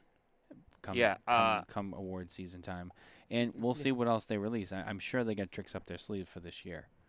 Oh, I agree. I totally agree with you on that. And they cut a lot of SKUs last year, which I think they had to do for a lot of reasons, but also, they want to keep coming out with new stuff. Well, you can't just keep coming out with new stuff and not getting rid of everything. So they got rid of a lot of SKUs. Yeah. So they made room for more releases in the years to come. Yes, they shed some weight but I think that they also made more availability for the future of new releases. That Freestyle Live, that's been huge for them. Look, they got Company of the Year, large Company of the Year by us, right? And you can't. What they've done with Freestyle Live could not be underestimated. They've done a great job at launching these cigars. They have a platform where they're now really working the consumer channel better than any other company out there. and their releases are being targeted around consumer events like barn smokers. Correct. So they did a great job as a company last year, and I look at how the company operates, and I think they had a great year last year. By the way, I heard the Coop Award was up in the booth, or not the award, but they had something in the booth up on Company of Mm-hmm. the Year. I think you told me. I think They you did. told me that. They did. Yeah, yeah, yeah, Yep. Cigar Coop was in the booth. yeah. Cigar Coop wasn't there, but Cigar Coop was in the booth, Yeah, which no, was cool. well, I did. Yeah, I saw Drew Estate over the weekend though beforehand. So, No, I know. yeah, yeah. So that was interesting. But yeah, so overall, I mean, I think there was a lot of stuff that we saw coming. Because look, there's a handful of cigars that I think everyone kind of goes like, everyone can agree like these cigars are going to be hot, and they showed up on most lists. Okay. Yeah. And then there's just the wild card ones, and we mentioned some with Jimmy, we mentioned some with Half Wheel, we mentioned some with Dojo, and there was just there's always those cigars that you're like, wow, where'd that come from? Yeah. I don't think it was the worst year for lists, but it definitely was a little more predictable, I think, than years past. No, look, I think the other thing is you saw the decline of the YouTubers this year with their lists. Yeah. And some guys just got off of YouTube. I get it. In the YouTube lists, I would have loved to have seen a YouTube consensus because I think you would have saw some really strange cigars on that, like Bocock Brothers. The YouTubers were all over the Bocock Brothers, and I think they're average cigars. They're not bad, but I actually just recently smoked one. It's not bad, but YouTubers seem to love the Bocock Brothers. Yeah, that's a brand I have seen a lot of attention from some of the smaller media guys. They've never attempted to communicate with me once as a Bocock. They've never attempted. I don't know how to. Same with us. Yeah, I mean, and I just then you have Matt. We have 50 other companies who are knocking on our door. So I mean, I can't give them the attention like the 50 other companies who are really trying. And I'm not saying I'm giving them preference, but you know what? I at least want to try to review the cigars of people who are communicating with us. So not saying they're going to get. If they make ratings. the effort, you have to as well. If they don't make the effort, then you can't because you're already making the effort to everyone else. Right. So, I encourage, but Bocock Brothers, feel free to reach out to us if you want. If you're interested in us covering you. Yeah, absolutely. Yeah. If you're not, then fine. We won't have to. We'll if we can get to you, we get to you. That's how I look at it. I agree. Yeah. Was there anything else about lists that you wanted to point out that was kind of like, different that you wanted to mention or whatever? No, I think we hit all the points with that. It was, again, I think we both had pretty solid number ones. Obviously, Alfonso did make the consensus. I think you guys probably put it over the top with Half Wheel. And look, I think it was, I think what I'll say is, I know Cigar Authority didn't rate that number one, but it was kind of weird, right? That they didn't get, and I know they gave Atabey number one, but I think their reasoning was it didn't come out in time, and I can understand that. And same thing, it came out too late. When these come out too late in the year, it's hard to kind of do what you need to do to kind of prep this as a number one cigar. So I bet next year will be another story with that. Yeah, I am interested to see how Alfonso performs this year.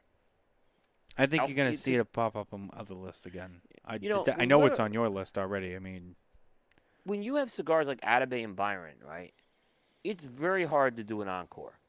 It's very hard to top that, right? They did with the Alfonso line. Mm-hmm. They absolutely did. That is an incredible job by Nelson Alfonso, what he did delivering that cigar to market. It was a long time coming, and he waited, and he made sure it was right. I'm telling you, they went on fire with that one. I'm smoking a Ritos right now. I don't even know if I told you. No, I'm still finishing up my Lonsdale, my thick Lonsdale, which is really good, by the way. Strong. Nice bold cigar. Yeah, I got to get some of those. Yeah, I mean, it is hard. It is hard, and they've done extremely well. I know that they have more stuff they're working on. which There's more. Yeah, I mean, if you look at some of our trade show coverage, you'll get a glimpse into some of that stuff because they were showing future projects. they were, and I know that I've seen some. I'll be careful with what I say, but I've seen some concepts. Yeah, I mean, there's even concepts that you saw that weren't at the trade show, right? There's not. Yeah. But I mean, look, there's the Nelson line that's coming out. Mm-hmm. There's another release of the another extension of the Alfonso, another blend coming out with that. Those will show at the trade show. I don't think they're rushing those. I think you may not see those for another year. Yes, there is what we saw. We saw a glimpse of a different blend of Alfonso. Yeah. The Alfonso, where is I have some. So the Alfonso that came out this year was definitely on the lighter side, and it came. Here's one. Has the white and the blue. There is an Alfonso that has a black and a red. That's more of a fuller bodied blend, which there was a glimpse at the trade show. There was an Atabey Humidor that was dead center of the booth, black. Which they're white. Not shipping. Black. Yeah, that it had every Atabey in it. Every Atabey. I think it's 5 of each. That sounds right. It's 5 of each size. But they also had a Byron one. Not a little different concept, but I don't think they released the Alfonso one because they didn't want to conflict it with the Byron one. So I kind of, but they were showing these are the projects they have, and it kind of had a little more of an expo feel they had. But I think it still keeps, I thought it was really a key strategy with. This is why United again I thought killed it at the trade show this year and Selected Tobacco, is you're trying to get customers into a luxury booth, and you're saying, look, this is what we're doing now, but look what we got coming down the pipeline if you kind of bring us in. It was a well executed. That's why United was my company of the trade show. No one else did that. I mean, it was just the booth was incredible. That's why they were my company of the year. I voted. They were very close. They finished a very close third. But my vote was only 1/5 of it. So, but yeah, they were they were totally worthy company of the year. Yeah, I mean, I think that you're going to continue to see more stuff from Selected. I think you're going to see more stuff being added just to the United umbrella.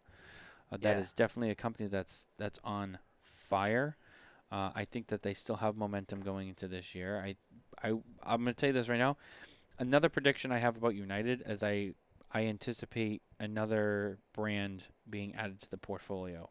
We saw Arnold Andre, Yaya be added under their distribution. We saw them introduce Red Anchor in-house. Was there another one? No doubt. I think that was all. I think, yeah. Arnold Andre was a huge move. And I'll talk about that in a second. But finish your point, yeah. My point just ends with I think this year you'll see at least one more brand be added into the umbrella, whether it's like something United releases on their own or it's someone that they bring in to distribute. I think you see someone else. And I'm not saying that because I have any information. I don't know that. No one has told me any information, to be clear. Just making a prediction based on how well they've performed and the moves that they made in the last 2 years. I think they're going to continue that growth.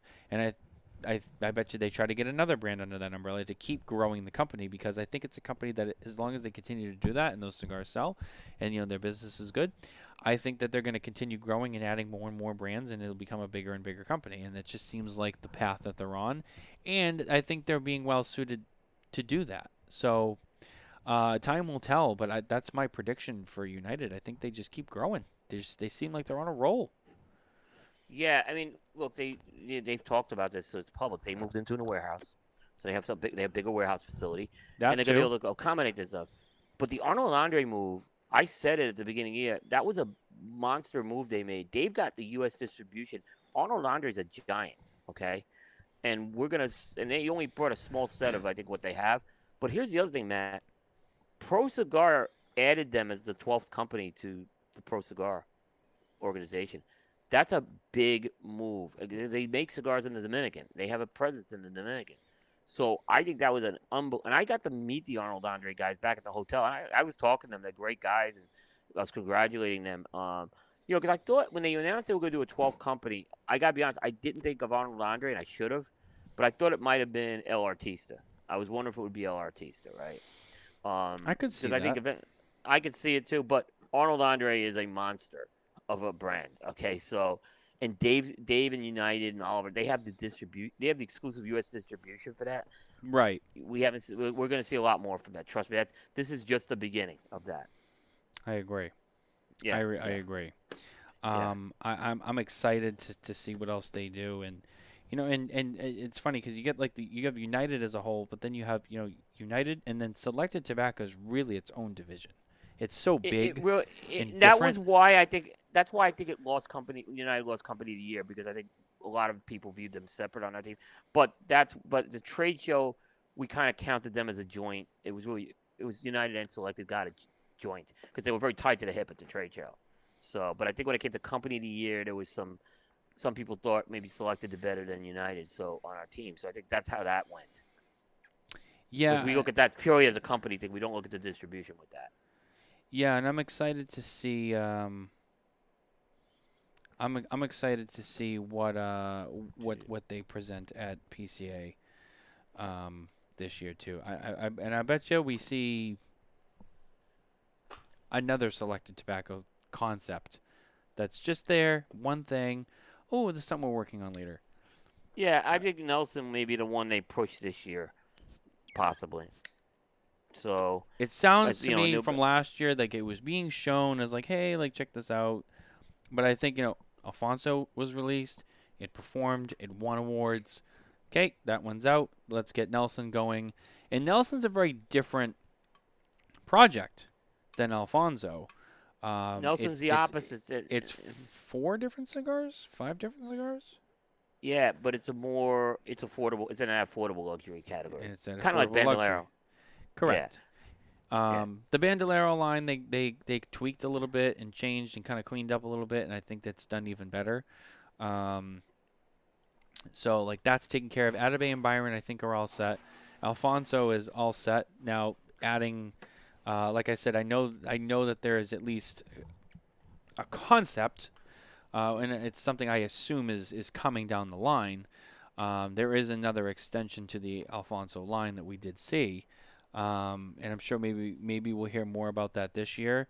I think maybe this year they focus on Nelson, and then maybe they go, hey, next year, and then in 24, I think we see that next branch off of Alfonso. Like, okay, now this is what we're pushing, and I think so on and so forth. That's how it'll go. I'm telling you, Atabey Maduro's coming, right? And I have no information. But no information. I don't know anything. I don't know anything. I'm telling you, I don't know anything, Oliver. But when they did that NFT, they kind of did those mock-ups. I think that was something planned. I think there was something planned with that. So I don't think we'll see. We may not see it for a couple of years, but I think that's something in that pipeline. It'd be crazy not to add another extension to Atabey. That's their flagship line. So why not put a Maduro into that Atabey? I mean, to me, it makes all the sense in the world. And they don't have Selected doesn't have a really true Maduro, so it makes all the sense in the world to do that for this market. Yeah, I think so, and I think if they do it, they're gonna do a dark Maduro, not just like a darker or stronger. I think they go like dark, real full. But I don't think they go bold. I think they come out with a very nuanced Maduro in the Atabey mold. So a milder Maduro is what I would expect from that, but very flavorful. Something really sweet.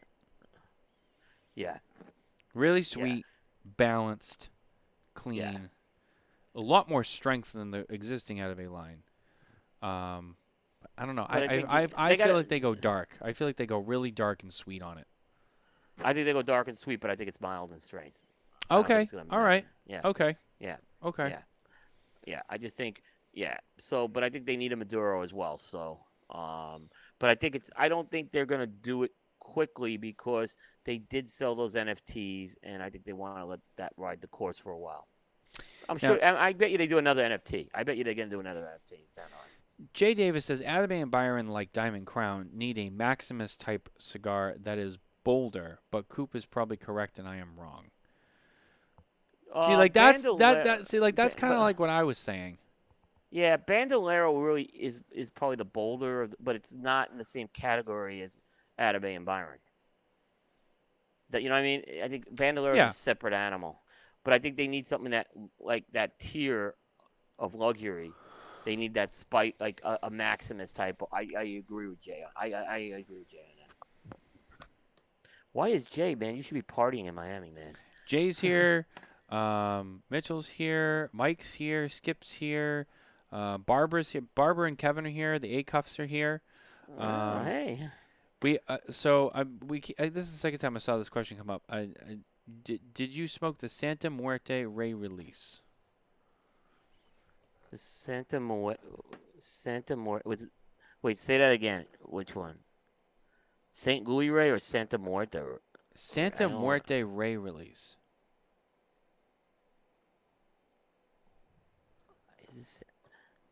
I smoked Santa Muerte but I don't remember Santa Muerte Ray. The BLTC. Okay, that's the Santa Muerte. Yeah. Yes, I have. So Yes, I have. I haven't, but you have. I have. It's a very good cigar. I think that it's one of those like small batch limiteds they have out. I think periodically. that's one of the ones they just announced, right? Isn't that new? I believe that was one of the ones they announced. They may have tweaked it a bit. But yeah, I love what Black Label's doing. I smoked their new SNR as well. It was really good. So yeah. Santa Muerte just became a core line under okay. Santa Muerte. Now I'm correcting myself. It was a small batch release. Now it's been added to their core line. Yeah, that's what it is.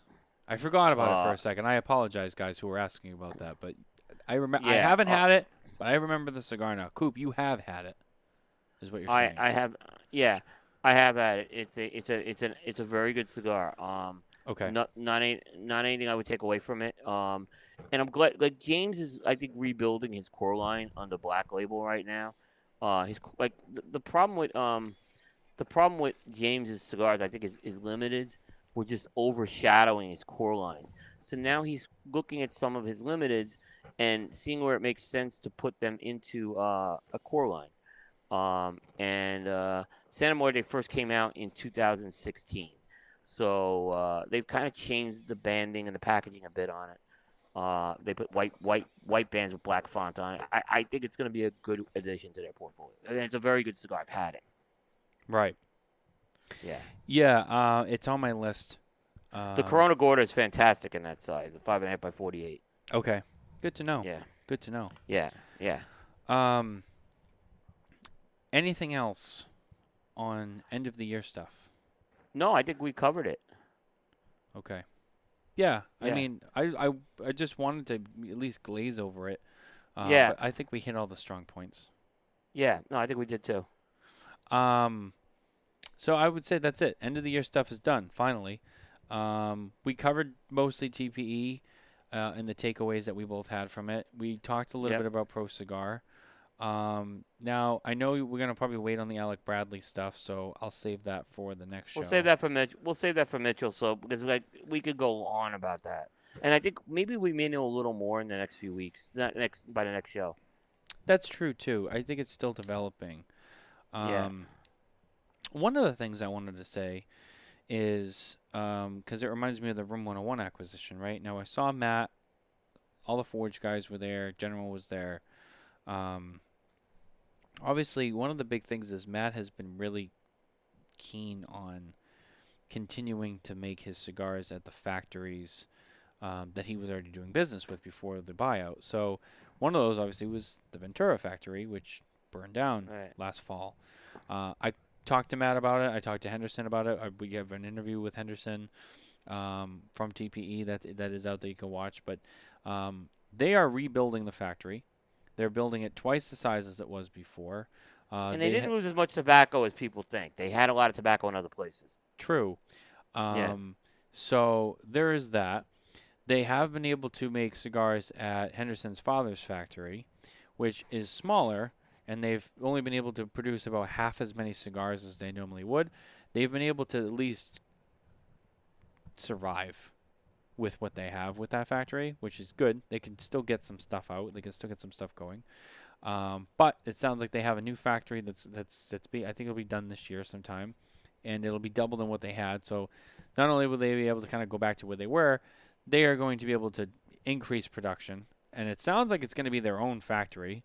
They were leasing that from Hochi Blanco, Yeah, because and that was I don't know if you know, but I also found out at the trade show. I sat down with Carson and Tony Serino, and they were on the other half of that building, and they also lost 2 million cigars in that fire.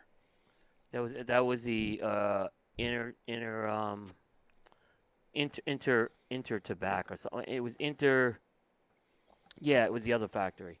Yeah, and they were a little bit quieter about it, but Tony Serino told me personally they lost 2 million cigars in that fire. All right, so this is what I understand though about that. Okay, Tony, it hurt Tony's private label piece. It didn't hurt the premium piece. That was Okay. my understanding. And now, it's because most of the premium stuff comes out of Nicaragua, with the exception of one line they make out of Hochi under the Tiano. But from what I understand, but Tony has a huge. You guys said this affected Tony.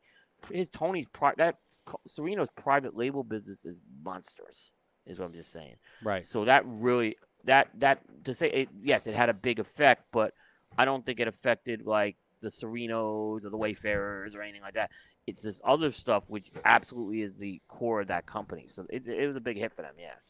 So they also took a big hit from that fire. Yeah, they did. They took a hit, man. I think they are also building a new factory on their own. I Yeah. think, from what I understand. So Yeah. both of those companies have moved on.